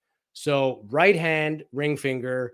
There's a lot of debate on, do you wear it with like the way you read the symbol with the points down, or do you wear it upside down with the points up? And I know I have some very educated, brilliant speakers in this topic. There's nowhere in anybody's ritual that says how you're supposed to wear the ring. But some guys will say, no, you have to keep them concealed, meaning upside down. I wear mine facing people so they recognize the symbol and ask me about it. And that's why I do that. I don't wear it during the summer months when we're in darkness, so to speak. There's no meetings, typically because most people go away in the summer. And to conduct a legal meeting, you have to have a certain number of members. You can't vote or pass any kind of ballots or anything unless you have enough people. And that number varies depending on which body you're talking about. So that's Scottish Rite. The other way is York Rite. So York Rite, instead of that white and sort of teal apron, York Rite becomes one of these, a Royal Arch apron. So you have what's called a triple tau, which is like a three-sided symbol. Sorry, everything's reversed on the screen. You still have the same tassels. You still have the same flap. So you wear this with a sash. And this is only if you're like a full-fledged Royal Arch Mason, you've had all your degrees. So essentially you have your sash on there. This little jewel is emblematic of something. And I also have a breast medal I wear, which I didn't bring down. It's still upstairs. But it signifies that I'm what's called a past first principle, meaning for one particular year, I ran that entire body. I went through all the chairs, was elected, and then I was like the master for the year. So as a remembrance of that, you get a breast medal, even in a regular lodge. So when you greet a guy or see a guy you don't know, you can tell by his regalia what he's done. If I was a member of like the Royal Arch Conclave of my province, this would change. These colors would be different. My apron would be different. There would be gilding and tassels around it. There would be a logo here. So if I was like a grand standard bearer, I would have that insignia of the standard bearer. If I was the grand steward or, the grand Zerubbabel or the grand first for like a huge number of men, your regalia changes again. So a lot of times it's very subtle things. And when you see a guy just decked out, that's like 40 years of service, right? Like, and then again, there's another branch, like you mentioned in the bio, cryptic rite. So cryptic rite focuses on, it's just a couple of short degrees. You have to already be a Royal Arch Mason before you can join the cryptic, but it kind of elaborates on the story of what did they find when they dug under the temple in the crypt. And cryptic rite, there's lots of symbology with a triangle. I won't get into why, but you can easily find that if you look online. Okay. But triangle, everything in threes. A lot of religions have threes, Trinity, unity. Three seems to have, interstellar ramifications. So that's why the triple tau, it's three little things. And then, so a cryptic rite apron is actually a triangular apron. And you have a triangle with a trowel in the middle symbolizing the digging. And if you are an officer in this lodge, your collar would be the same color. And, whenever you get, is this it here? No, this is something else. Yeah. So, okay. So that's the cryptic rite. Now you want to be a Knights Templar. You can be a Knights Templar, I believe, without the cryptic rite, but you have to have the York rite first. And it's a series of 3 degrees. The first one is the Knight of the Red Cross. Basically explains the story of these original Templars were providing medical aid for free. The Knights Hospitaller, they were originally called. So it is, if I could show you here. So I can find it. So basically, you have a headdress, and you wear a sort of like a green robe. And I have a reusable one here because I do different degrees and different portrayals. But essentially, your hat looks like that, the Knight of the Red Cross. Okay, interesting. Okay, and then from that, the degree after the Red Cross is Knights of Malta. So your headdress turns into that, which is the Maltese cross. You have black robes, black aprons. And then from there, because there is some significance to the whole Malta and everything else in like military terms. And then from there, you become a full-fledged Knight Templar. So I'll grab the regalia here. I'm just going to do this without dropping it all on the floor. So, and again, we're operative, right? Just like we're not stonemasons anymore. We're like figurative masons. So all this stuff is meant to be adapted for like morality and all that kind of stuff, right? So you wear a blazer. This is actually military blazer. I was supposed to get a double-breasted coat with Masonic buttons. And for the price of it, I went to a UK uniform company. This is actually a naval officer's uniform. I don't know if you could see it. It has all these weird numbers and stuff in it. Yeah, I see all that. Yeah. But yeah, so I'll put it on and show you here because it's like a 4-stage thing. So the dress in this case is this double-breasted suit. You wear like a black tie that has like the Templar crosses on it. I'll just do this up quickly here. Here we go. So you have that. If you look at the Queen's husband, Philip, the son, they have massive ones of these, 2 of them, because they're the head of the Knights Templar in England, right? So you wear that. On top of that, but before you put on your sash or your mantle, you have to have your cross, your sword. So this is a ceremonial sword. It's not actually sharp on the edges, but it is pointy. So you could probably take out some frogs if you really wanted to. Yeah, if you want to poke somebody. Yeah. And depending if you're right or left-handed, it goes on either the right side or left side. And in fact, the handshake that we know of, it comes from the days of riding on a horse, having your weapon. So your right hand usually was used to draw your sword. So the extension of the right hand shows, I mean you no harm. I come in peace because here's my weapon hand. I can't get you, right? That's where the handshake comes from. So in my case, it goes on the left side because I'm right-handed. So you have that. And then you have, this is what everybody goes through all these degrees for, is to get one of these, which I will show you real quick. Of course, I tie it in a knot before I put it on the hanger like an idiot, but... This week at Macy's, find your new favorite jeans with 40% off Levi's looks for him and her just in time for spring. Or use your coupon or Macy's card and take an extra 15% off handbags and wallets, already 40 to 50% off. And take an extra 10% off great furniture and mattress deals too. Plus, Star Rewards members earn rewards even faster during Macy's Star Money bonus days. Savings off sale and clearance prices. Exclusions apply. With Progressive's Name Your Price tool, you can find options that fit your budget, because giving you options is the right thing to do. Oh yeah, like when I hold the door for someone. Sure, it may be weird if I don't time it right, and they're a little too far away, and now they're running. And we're both asking ourselves, is it worth it to run instead of just, letting them open their own door? But still, it's the right thing to do. So get options based on your needs with Progressive's Name Your Price tool. Progressive Casualty Insurance Company, affiliates, and third-party insurers. Comparison rates not available in all states or situations. Prices vary based on how you buy. So this is a proper Templar. It's called a mantle. Wow. So you have your Templar. I'll move the mic over. You got your Templar cross, and this just goes around you. There's no sleeves or anything in it. It's basically just a robe. I'll get her all straight here. There's a certain way you tie your knot. I forget actually, but I think I'm pretty close. You do like a double over, and then you do kind of like a half, and then another half. So you have that. And then you have your cap. So when you're first initiated, it's just a red cap.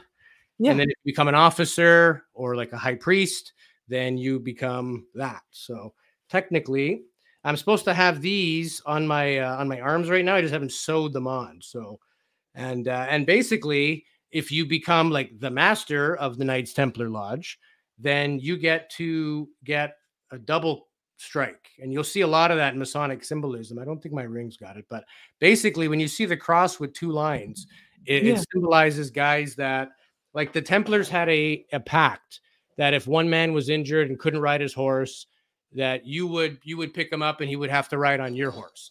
So the two crosses on the stick symbolize one horse and two men, like no man left standing, right? And that's kind of the so as a symbol of, again, your rank as you go through these different offices, your insignia changes. Like if I was the head preceptor for the year, I would have like a red stripe. I've seen guys with two red stripes. I've seen guys that have like a certain jewel that goes on their neck where it says like I think it was KST or something. It was like the knight. It's like an honorary thing, like you're the chief, of Canada or whatever, right? Like it's another thing that's been given to you based on your merits. You know what I mean? So this is Knights Templar garb. And then I was invited after a couple of years of being a Templar and really being involved. And this thing was basically for guys who have shown exemplary conduct, really gone out of their way. So I got like a cryptic letter in the mail, like you've been elected by your peers to do the following. And it's called the Red Cross of Constantine. And there's only, I think, 27 members at a time that can be in any one particular chapter. And it's quite an honor to be invited. It's kind of like, we've noticed you and we want you to kind of be on the inside, be on our team. And this is the insignia for that. So it's a scarlet colored thing. And then you have those letters. So IHSV. Sorry, it's really hard to do this. I got you. Here we go. There we go. So in hoc sinuensis. So it means in this symbol, I will defend. And it's referring to like the Templar cross. But emblematically, it's referring to what is right versus what is wrong. Have you seen the movie Kingdom of Heaven with Liam Neeson and Orlando Bloom? That whole ceremony of him kneeling, these guys standing around him in white robes, they read the oath. You will defend, the innocent, even if it cost your death. You will never, all those things. That is your oath. Then they slap him across the face and say, and that is so you'll remember it. So it's similar to that. I won't give it away. Again, you can look it up. Did they slap you, Louis? No, not hard. They'll tap you to remind you. They still complete that part of the ceremony, but it's like, this is so you'll remember your oath. They don't. No, like, back in the day, 150 years ago, oh yeah, they rip your head off. They probably like wound up and slapped really good. Yeah. And in fact, even in the third degree of Masonry, you're representing somebody who's trying to gain admission, but the guy at the door doesn't buy your story.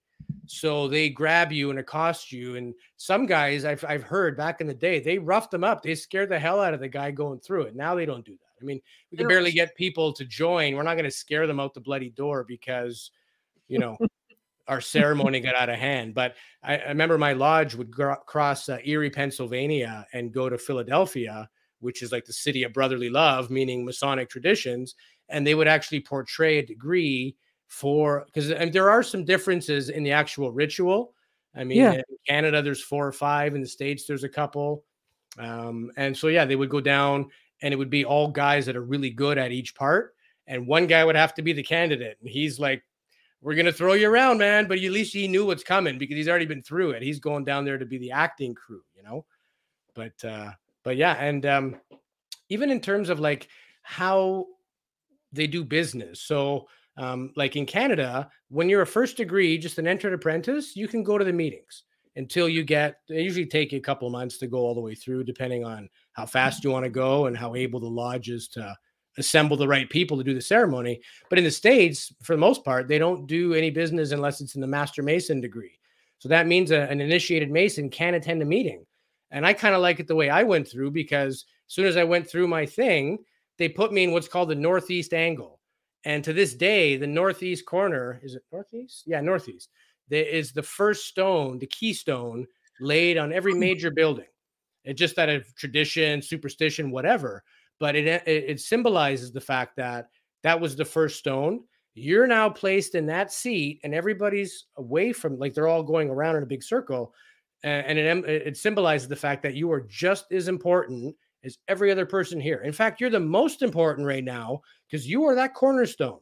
And if you're not solid, all these guys above you will crumble. So every block from the top block to the very bottom block is equally important and has a value. And you've now been entrusted with that value. So conduct yourself wisely, right? Like, it wasn't easy to go through this for yourself. You had to pass a lot of tests and have a lot of faith. Now that you've arrived, this is what your expectations are. You could never not help a fellow man in distress. You've taken an oath. If I can help, I will. And that becomes your, you take an oath on your morals, not on your life, and that's worse, How has it changed your life? Like from before you were a Mason and now? I didn't know there was such a thing. Like, I didn't know that there was like the philosophy club with all these guys that were 4 times my age, and I could have a conversation with them. We like the same things. We joke at the same, or laugh at the same jokes. It didn't feel that different. And it was just reassuring, like, okay, at least somebody is trying to be decent and trying to do things. And like my first meeting when I was initiated, I sat down, they ran the normal business meeting, right? They opened the lodge, did their usual business, did the degree, and now they're finishing off with like sick and visiting in the last sections of the business part. And it was December 7th, 2007, and they were running a committee that was going to donate Christmas dinners to people that had recently lost jobs. There was a big factory in this town that went under. It was Black & Decker. And a lot of people that were way too proud to ask. Like, these were regular middle-class people. They don't have a job. And some of them had like 4 kids, and, things were tight, and they would never ask for help. And so random members would like petition names, and Canada Post would deliver this package for free on Christmas Eve. And it's from anonymous. And I quickly learned that every single donation has never been claimed from us. And the reason for that is true charity means you don't know who's getting it, and they don't know where it's coming from. Otherwise, you're doing it for yourself, So for me, my very first meeting, to realize that this is what these guys were planning, yeah, I'm all for it. We're going to help some people that can't afford Christmas dinner. That's my first plan of action. I'm on these guys' team. I'm hooked. Whatever you need, you call me. And then a few months later, I got a call from one of the guys that was, he was playing a big role. I think he was like the master of the lodge that year. And he goes, what are you doing next Sunday? I said, nothing. He's like, do you want to go to the Shriners Hospital in Montreal and help cheer up some kids? I said, yeah. He's like, do you have any skills? I'm like, yeah, I do magic tricks and cards and stuff. He's like, okay. So he's like, come over to the house at this time. So I show up, and the guy's wife opens the door, and she goes, yeah, grab a seat. I'm going to go grab the makeup. What are you talking about? She's like, oh, haven't you seen the boys? I look in the living room, and they're all like full clown with squeaky horns and big shoes and laughing and waving at me. And they're like, this is how we go and cheer up kids. We're Shriners. We're, and to clarify, every single Shriner on the planet, the Shriners, like Homer Simpson's dad, they wear the red hat. Yeah. They drive the little cars, very big on children's charities. And they have a hospital network around the world where people that can't afford healthcare get it paid for free. They'll move your family there. They'll cover your bills. They take care of you. And it's totally private funded from the Shriners and the Masonic Lodge. There's no government money. There's none of that. And in fact, the Shriners Hospital in LA or in California a few years ago, maybe more than that, maybe like 10 years ago, they had built a whole bunch and they couldn't complete it. And because they didn't have any money to do it. And somebody anonymously dropped off $10 million. And basically told the secretary that I was a kid. I had brittle bone disease. I went to a Shriners Hospital. They made it not so scary, and I want to give back, and didn't want any credit for it, right? So when you put that stuff out there, that stuff comes back to you. So long story short, I got dressed up like a clown. We dripped down the highway. People are honking at us, and I got into it in about 5 minutes. I was like, this is cool. When you lose your humility all of a sudden, I guess we're doing this. I look at myself, and she did such a good job. I looked amazing as a clown, And then you get to the hospital, and everything changes, and you see kids with 3 months to live, and kids that have been in fires and their ears are melted off, kids that can't speak, kids with cancer, kids that have had brittle bone disease, 30 operations. If they move the wrong way in bed, they break their hip. And I even get a little emotional now talking about it because I didn't expect that.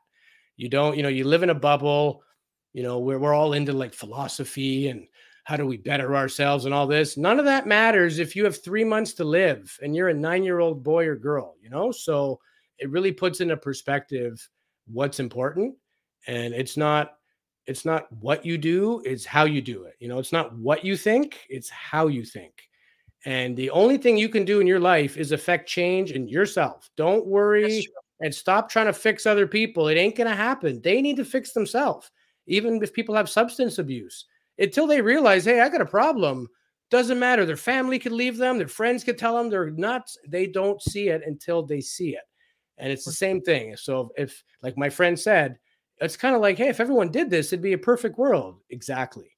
But we know it's not. So some of us want to do that. And at the end of the day, my apron will still be clean and white. And if I could be a good example for other people and affect some small change, even if it is doing pancakes at the fire hall or running a barbecue for cystic fibrosis, tell me what you need. If that's what it's for, that's what I'm for. No, that's awesome. I mean, basically you've taken it. Oh no, we got a bot. Can somebody get that bot in the chat, please? Is it free girls chat?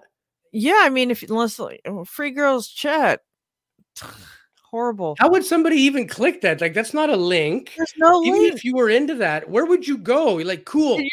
You're supposed to go to girls 18XYZ. Yeah, but is that a website? I don't know. I don't think anything ends in .xyz. It's not a com. No. Like, how would you even? How does this bot win? What is it trying to do? I don't know, because what are you clicking on? It's like exactly these virtual girls free. It's not like a link where it's like, hey, click here for sexy good times, in broken English.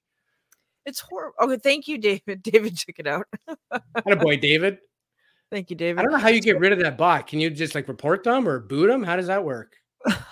Oh shit! There it is again. You have to go. You have to have somebody go because I don't have the YouTube chat open. So one of my mods has to take it out. Oh, Michael Strange says, "Why don't we just pull it up and let's see?" I don't want to type that in and don't click that, man. Your computer will never be the same again. You get more pop-ups than your motherboard could handle. No, I don't want to do that. So we do have a question from Michael. Michael says, "How do they fund Freemasons, lodges, etc.?" Yeah, so we all pay dues depending on how many bodies. In fact, I used to belong to like 8 different bodies. I had to kind of tone it down a bit because, one is $120 a year, one's 100, one's 80, one's 50. But essentially, it's all the members' dues that basically cover like the building, the electricity, all that stuff. And then we do fundraising. And I was actually a member of one of the financial committees in my craft lodge back in Ontario. And I was like, I had to sign off on the report that goes to the Grand Lodge. And literally every single penny that was raised, money in was money out. It was like dollar for dollar. It was the easiest thing in the world. Opening balance, zero. Here's all the donations. Here's all the fundraising.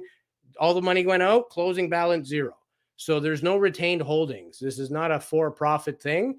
This is, we do what we do so that we can give back to the community. And every body of Masonry has its own like things they give to. So like my craft lodge would do more like community stuff, like raising money for like the fire hall or like, care home, things like that, student grants, bursaries.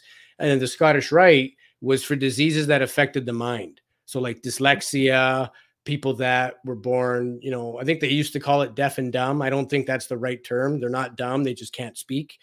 And I actually went to a conference once, and it was a kid that went through rehabilitation school paid for by the Scottish Rite, born unable to speak. And this kid rifled off a 90-minute speech, and there wasn't a dry eye in the house, like phenomenal what that was for. The Royal Arch in British Columbia here, they have the Royal Arch home. So it's a nursing home that's paid for by them. Not everybody's pension covers the cost of long-term care nowadays. What do you do if you can't afford it? You're going to live on the street when you're 90, right? So it's for that. And the Shriners do a lot with Children's Hospital. In fact, they're exclusively for the Shriners Hospital. So Wendy's 2 for $6 lets you mix and match some of our best items, like Dave Single with a 10-piece crispy nugs, medium strawberry lemonade with a spicy chicken sandwich, spicy chicken with a Dave Single with a strawberry lemonade, if you're into that. Chicken Sam, crispy nugs, strawberry lemonade, Dave's, nugs, Sam. Whew. Pick what you want at a price you want.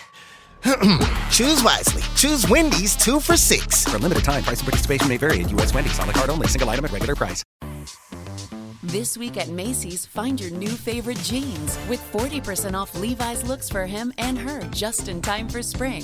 Or use your coupon or Macy's card and take an extra 15% off handbags and wallets, already 40 to 50% off. And take an extra 10% off great furniture and mattress deals too. Plus, Star Rewards members earn rewards even faster during Macy's Star Money bonus days. Savings off sale and clearance prices. Exclusions apply. I know there's one in Canada. There's quite a few in the States. And I mean, when big economic things happen, it affects them too, because all the donations, as long as they've been getting them, have gone into a bursary or like a fund, and the interest is what's donated. Well, when the funds drop and the stock market takes a tumble, like their thing was cut in half. I think in 2008, when the market crashed, they had like a $4 billion reserve, and it went down to like $1.5 billion. Just that's like 100 years worth of donations from all over the planet, you know? So it greatly impacted the amount of money they could donate to these causes, right? So, wow. So that's how they're funded. It's from members. It's from members. Members pay for our expenses. Our dues cover our own expense. Nothing from the charitable donations covers us. We take care of us. And then we run these campaigns. And again, too, like a lot of guys get involved as an officer. They'll head up one of these, you know, small events or bigger events. You can do as much or as little as you want. But for a lot of guys, you know, they weren't good at public speaking. Now they are. They weren't good at managing or like being a team leader. Now they are. So, you know, there's youth Masonic, like Demystifying and things like that for young men to teach them confidence and keep them out of drugs and gangs and all that stuff, and teach them to dress up once a month, and you wear regalia and you learn some moral significance and that kind of thing. I'm sorry to have to interrupt you, but we have to take our last break. I noticed we're 2 minutes past break. We're 2 minutes past break, but that's okay. You're on a roll. So stay tuned, everybody. We'll be right back with more with Louis. Drop your questions in the chat. I see some coming in. So drop them, guys, and we'll be right back live here on KTLK Digital Broadcasting, the Fringe FM. Stay tuned and don't you guys go anywhere. I'm going to try to make this a quick break.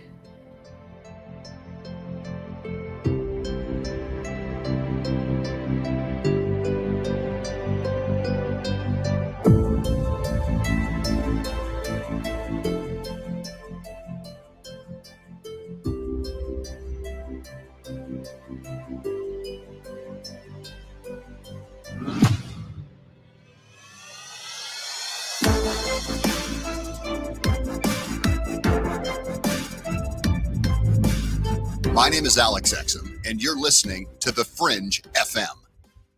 Musicians experience a lot of frustration with music marketing and promotion. They have no idea how to get their music heard, and they're spending hours sending emails, making phone calls, and hitting up their friends to promote them. With our industry-powered digital marketing platform, we can set up your media plan in minutes. Our team will automatically distribute your music across all the best channels, so you can focus on actually making the music. Submit your music today on our website at mymusicpromoter.com. That's mymusicpromoter.com. Are you intrigued by Paranormal Talk Radio? You'll love the new Paranormal Radio app from TalkStream Live. You'll find a great selection of talk shows covering UFOs, ghosts, strange phenomena, and much more. Download the Paranormal Radio app now and start listening to the very best in paranormal talk entertainment, including the network you're listening to right now, the Paranormal Radio app, free in Google Play and the iOS App Store. What are you doing late nights? Join me, Jess Rogie, the host of The Jess Rogie Show. We have a new show title and a new time slot. Become part of the show by calling in and joining in on the conversation.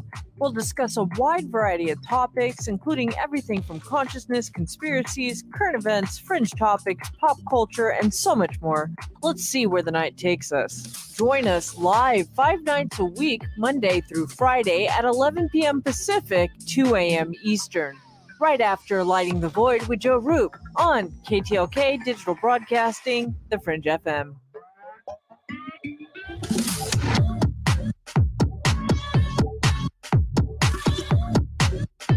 Listen, as we explore the mysteries of the universe, the unknown, high strangeness, consciousness, and our human potential. Lighting the Void is an eclectic program that strives to ignite the late night with stimulating conversations. Join us on The Fringe FM.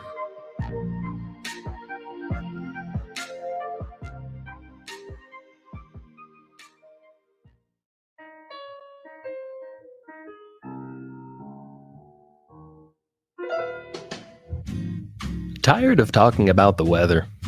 No, Shift. Well, Shift Happens is here to fulfill your desires as you reach that point in life where you crave tantalizing conversation about reality, ufology, the occult, and the conspiracies within, while simultaneously finding yourself desperately in need of your very own theme music, which we've got plenty of that too. So be sure to tune in to Shift Happens every Friday night from 7 to 9 Pacific, right here on The Fringe FM. Because the weather sucks, and you need some theme music.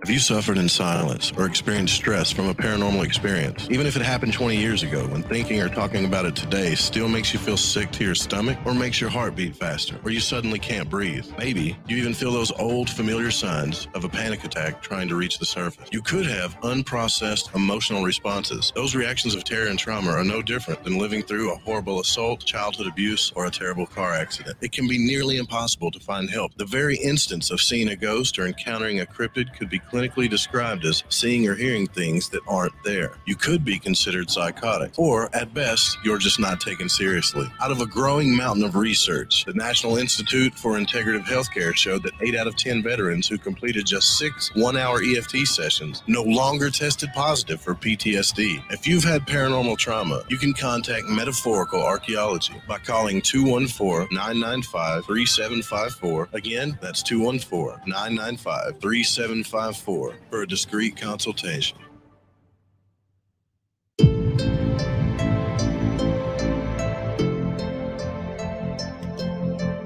All right, ladies and gentlemen, we are back live on the Fringe FM. I'm Jess Rogie, and I'm going to bring Louie on just so we can get this party started because we have not much time left and we're getting questions. So welcome back, Louie. Welcome. All right, back. let's answer some questions. Okay, so let's just go. Let's just go. Let's start here. Cool music, by the way. Thank you. Set the tone a little bit. This is so turning into that was probably going to be a clip later right there. Little head bob on the rogues. Yep. So Sylvain says, what is the main focus of Freemasonry? So if you look at any Masonic Lodge website, it'll say making good men better. And it is predominantly male. There are female Masonic bodies, the Ladies of the Eastern Star, Job's Daughters. We a lot of times will sort of amalgamate on projects. And I mentioned before the show, we were chatting. I said, if they're doing the catering and we're doing the silent auction and we go in the kitchen, they will rip our head off because that is their domain. They do their meetings. The husbands drop them off. If they linger, it's like, hey, shoo. You have your once a month. So do we. So, and there are actual women Freemasons. Now, if you go to any Masonic forum on Facebook, man, you get ripped apart. There's a lot of old school guys that, no, women don't belong and this and that. And I think that comes from a place of they've been married 60 years. They get one night a month. They want to hang out with their buddies. These guys aren't at the bar at 80, right? So they want to have something for them that's important to them, but it's not to detract from women at all. And women do have their own. There are women Freemasons and there are women in Masonic bodies as well.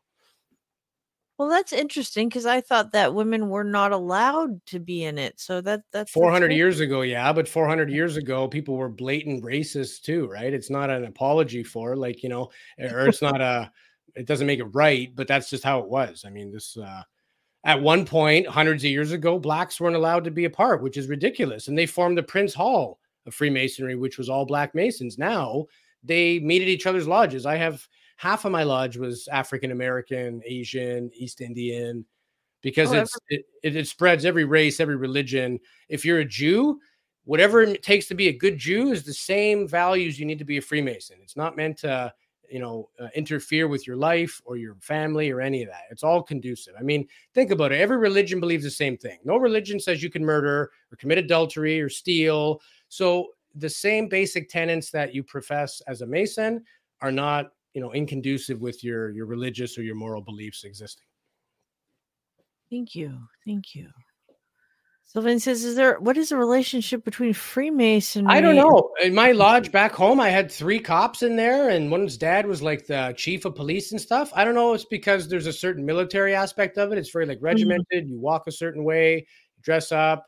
I know a lot of wartime guys, and I think it's just from their fathers, right? Like a lot of guys whose dads were veterans became cops or firemen, or in fact, to the point where this one lodge had so many police officers, they formed their own degree team. Everybody memorized a part.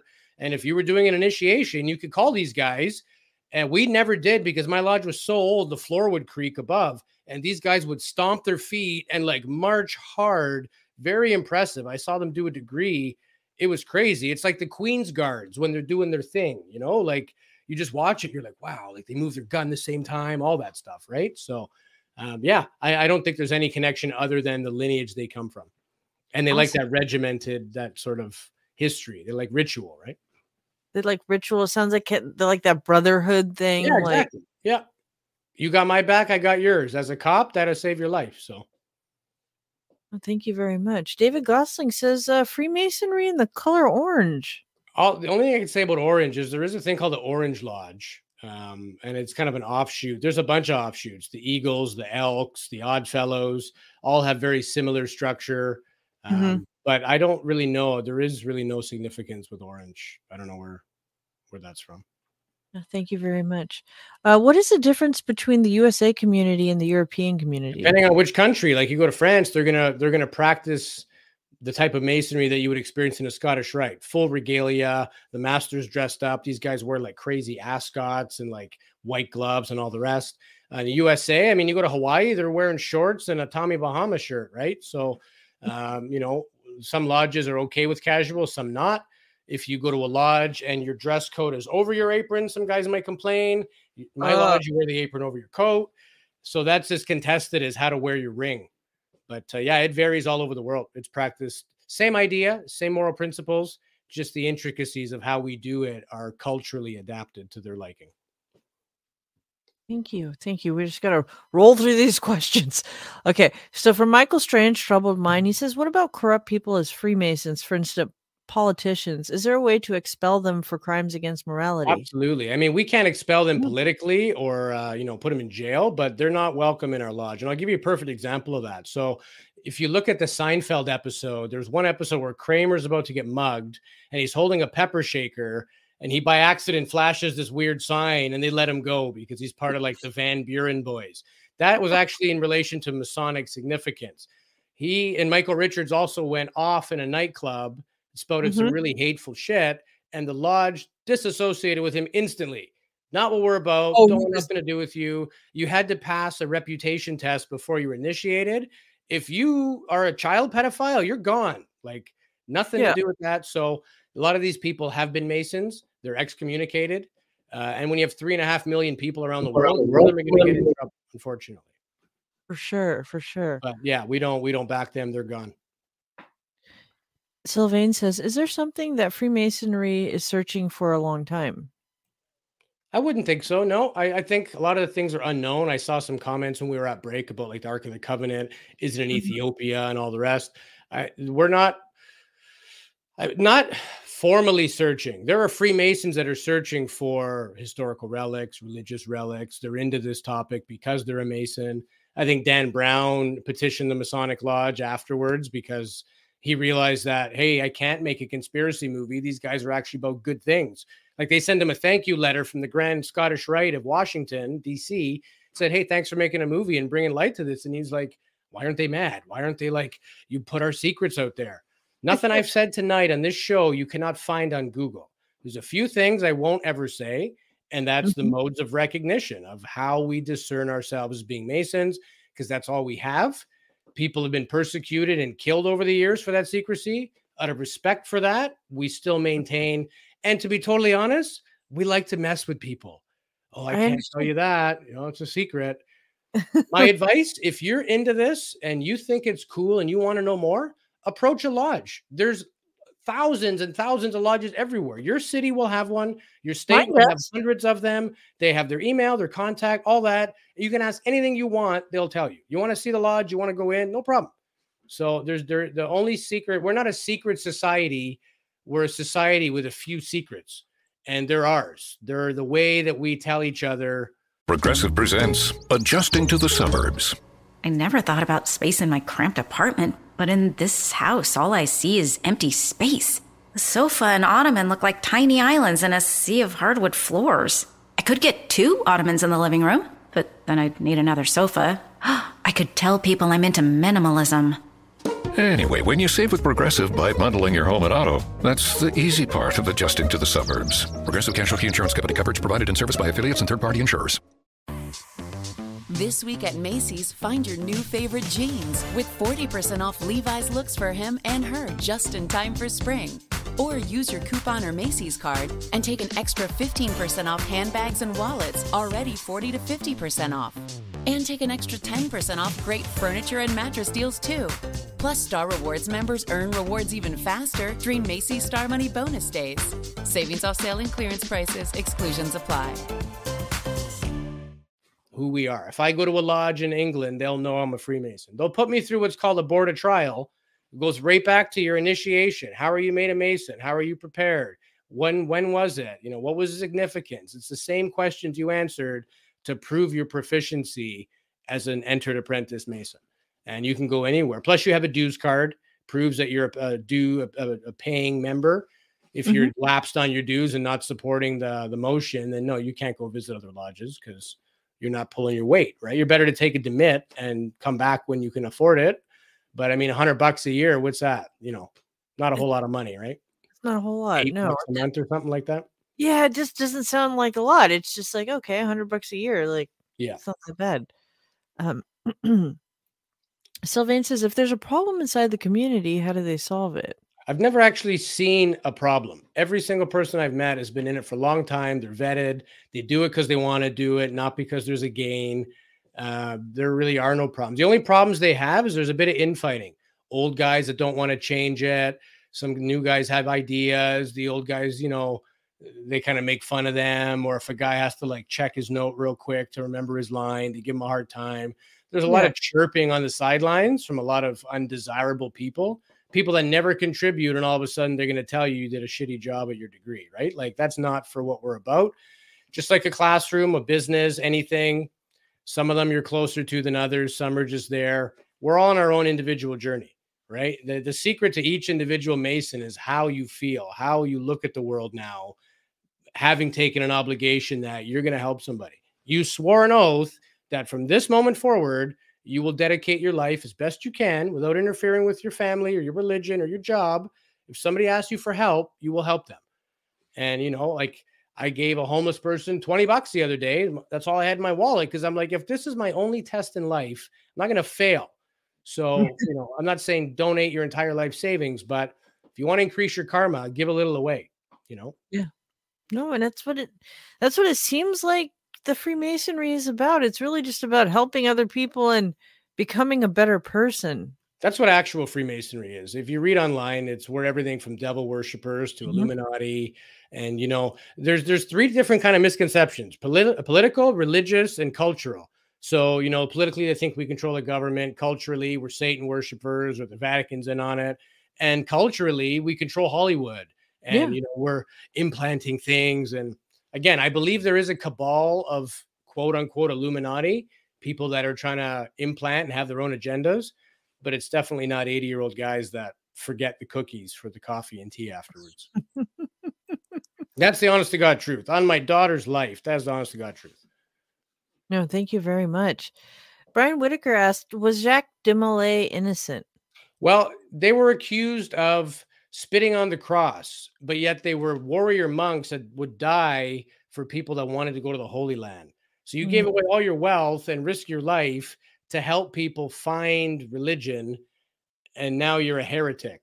So The problem is the King of France saw the power, saw the rise, saw the allegiance people had to them more than the king. The Templars helped them out. The king took their money and didn't give a shit. So, Right. yeah, it started to become a problem, and he didn't erase us all because we're still here. Let's see, we got a couple. I don't know, but why do they cover one eye? I'm not sure, David Gosling. So that goes to, we don't cover one eye, but again, the whole eye in the triangle, it's emblematic. Even the Egyptians had it. It's the all-seeing eye. It's the omniscience of creation. It sees everything, knows everything. It is everything. It's infinite. So again, how do you explain moral truths to people who are totally illiterate 3,000 years ago? You use symbols. And the symbol of the all-seeing eye is that whatever you do, something sees it. So act accordingly. It's a moral compass. Michael Strange asks, are there any rivalries between Freemason society lodges or other actual secret societies, i.e. Skull and Bones or something? No. So Skull and Bones, I think it's Yale University. It's a collegiate-based fraternity with some pretty macabre, like initiation scenes, lying in a coffin and being naked in front of your brothers, and God knows what else.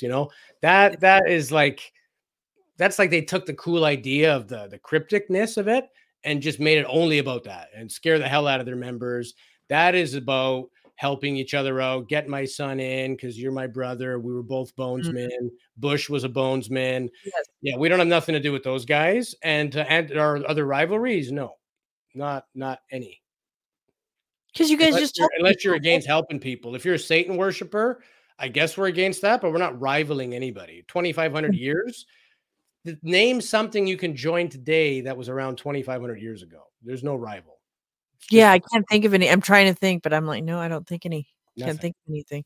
So as we kind of get close to the end, Sylvain has a good question for towards the end. What would you like to see in the future of Freemasonry? Which kind of takes young members, more young guys to get off their butts and stop gaming and fooling around your phone. Go help somebody. Go make ham and cheese sandwiches for 4 hours and then get that promotion that you've wanted for 2 years within a week. Like spooky stuff starts to happen when you focus more on other people than yourself. So for me, only reason I wanted to do this show is to dispel myths, to explain that if you like this kind of stuff, if you're into history and philosophy and all that, it's the 7 liberal arts and sciences. So you got grammar, rhetoric, logic, arithmetic, geometry, music, and astronomy. Those are the main things Freemasonry encompasses, which is basically everything, right? So if you're into the liberal arts and sciences, go talk to somebody because you'd really enjoy it. It's you get out of it what you put into it. No, that's amazing.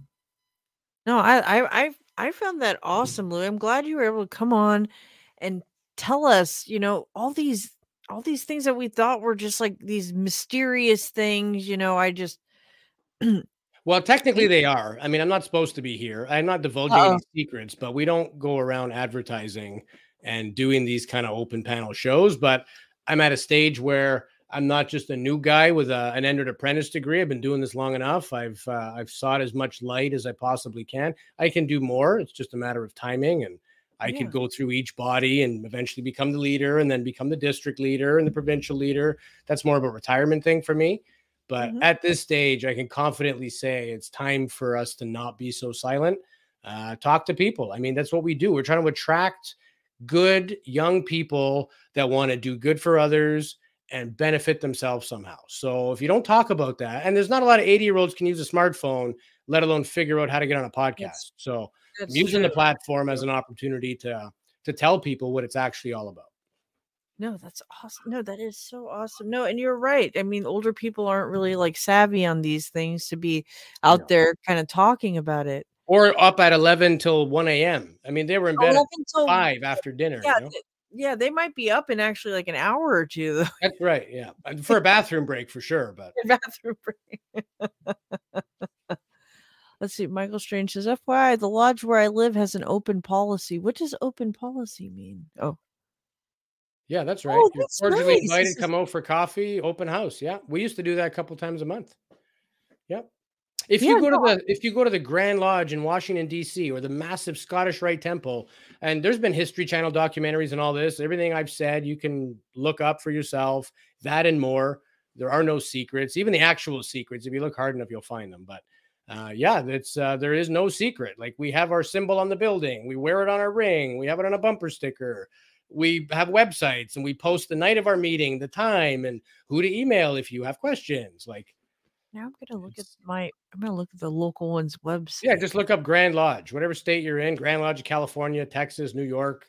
They're all sovereign bodies, but they all adhere to the same rules, and they make sure that nobody's going rogue and doing stupid stuff or changing the ritual. It's all about self-improvement, and they use a 2,500-year-old system of symbols and morals to take literal stonemason tools and adapt them to your own life and how you think about things. And a picture tells 1,000 words.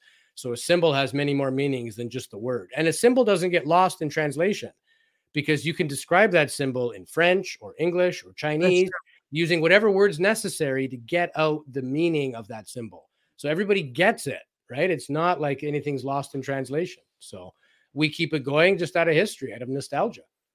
No, I love it. And I'm very happy that you dispelled a lot of these myths about it and opened up, people's eyes to, like, it's not what people think it is.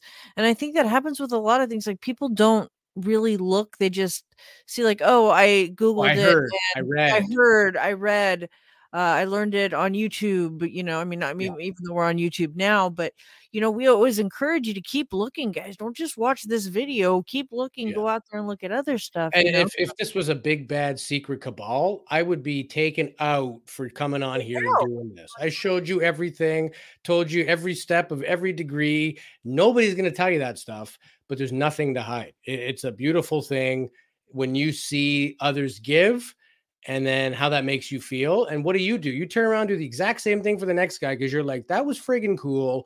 I want to help somebody else go through that. So you memorize a part, and you deliver it like letter perfect. You pause at the right times. You show, like, this is what we're talking about. Stonemasons used it for this. We interpret it for this. Like, you get through to people, and and it's cool. It's fun. It's something different to do. It's a 2,500-year-old philosophy club for gentlemen. Yeah. And ladies have their own. I'll have to look in the ladies one, because I didn't know there was a lady one. Sometimes they call them the Rebecca Lodge. The Eastern Star is a big one. Some podcasters said you're all Satanists. Yeah, a lot of people say that. Yeah. I wouldn't be wearing a Templar cross. First time I've been called a Satanist. I wouldn't be a Templar if I was a Satanist, because although Masonry, you can be any religion. To be a Templar, you have to be Christian. You have to, because that's what they were. They were Christian warrior monks.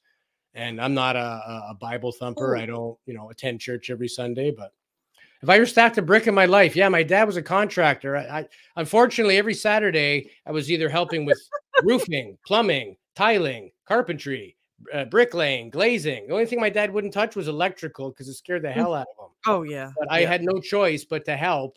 I don't think I slept in until I was 15. So I laid a few bricks. Sleeping in was in. And Portuguese, man. That's like in our DNA, More Italians, at least where I come from. More Italians are bricklayers. Portuguese, more roofers. That's so funny. Shitty job.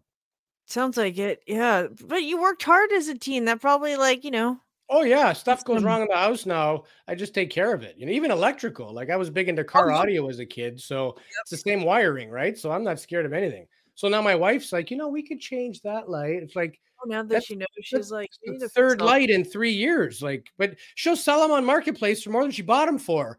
But what she doesn't factor in is my time. It's worth something. I am not your personal contractor. All right. I have a very busy life and a podcast, and, I have dogs, and, my Masonic life, and Jess Rogie, and UAP Studies podcast, and all these beautiful people in the comments. I will say, I do like coming on your show. I think I've appeared on your show more than anybody else's other than our own. I think you've been on a lot this year. Yeah. Yeah. Your people are polite. They're intelligent. It's late at night, so it's a different vibe. It's tough for me because I work all bloody day, especially on a Wednesday. But I get a kick out of it. I like your music's cool, your intro. I'm half asleep. I drink 2 sips of coffee. I hear your music. I'm like, it's go time. Let's do this. So we gotta have exciting music, because if I have anything slow, people are gonna be asleep. I gotta excite you back up every commercial. Yeah, no Barry Manilow or I'm out. No, like slow music, nothing like that. No, and thank you very much for the compliment. I know a lot of people have been looking forward to this episode. And amazingly, I think you did answer a lot of people's questions because there were not as many as I thought. But the questions we got were amazing. I want to thank everybody for that too. And we have like 1 minute. Louis, where can people find you and UAP Studies podcast? Yeah, so whether you go YouTube, Apple, Spotify, it's UAP Studies Podcast. Website's uapstudiespodcast.com. My Twitter handle's at Louis Borges UAP. Go anywhere, type in UAP Studies Podcast. You'll find me and Jason. Big names, Jacques Vallée, Leslie Kane. We got Avi Loeb coming on. Ben Hansen. Like, it's just on. I love Ben Hansen. Oh, that's awesome. Yeah. We got William Henry, Ancient Aliens. It's going to be crazy. And you're coming on our show in December for a podcast panel. I know. Other big hitters. You got me. Can't believe you got me. How'd you get me on your show? That's amazing. I don't know. I know a guy who knows a girl, and that's how it happened. So. No, but that's so exciting. No, thank you so much for coming on, Louis. My pleasure. No, you're always welcome. I know we always got to get Louis on a Wednesday, though. That's the best day for Louis. Yeah, because I'm off tomorrow, so I can sleep in a bit. Awesome. So you can hang out. Well, actually, I got to close it right now. So thank you guys so much for hanging out tonight. We'll be back tomorrow with Preston Dennett, guys. We're going to talk about his new book. He's a beauty. Interviewed him a few weeks ago. Great guy. Love him. He's so sweet, and he just has this like great vibe to him, like great People energy. like to question him a lot and be like, there's no proof, and this guy's full of it. We got a lot of comments about him, and I defended him for every single one. Like, he wouldn't have lasted 30 years in this field if he was full of it. He would have been ripped apart already. So he's the real deal. He's the real deal. He's been researching, guys. So tomorrow night we got to get out of here because it is 1:00 a.m. So I'm going to bed. Good night, Louis. Thank you for hanging out, and I'll talk to you soon. Yep. Thanks, everybody. Have a good night. Bye. All right, guys, we do have to close everything out. Good night, everybody. We'll see you tomorrow night. Progressive presents Adjusting to the Suburbs. You used to associate crickets with silence. But since you bought a house in the suburbs, you know crickets hate silence. If any other creature realized rubbing its legs together made a piercing, high-pitched noise, they might think, maybe I won't do that. Constantly. All night long. Luckily, you can save with Progressive by bundling your home and auto. Now that's something to make noise about. Just not constantly. Progressive Casualty Insurance Company. Coverage provided and serviced by affiliates and third-party insurers.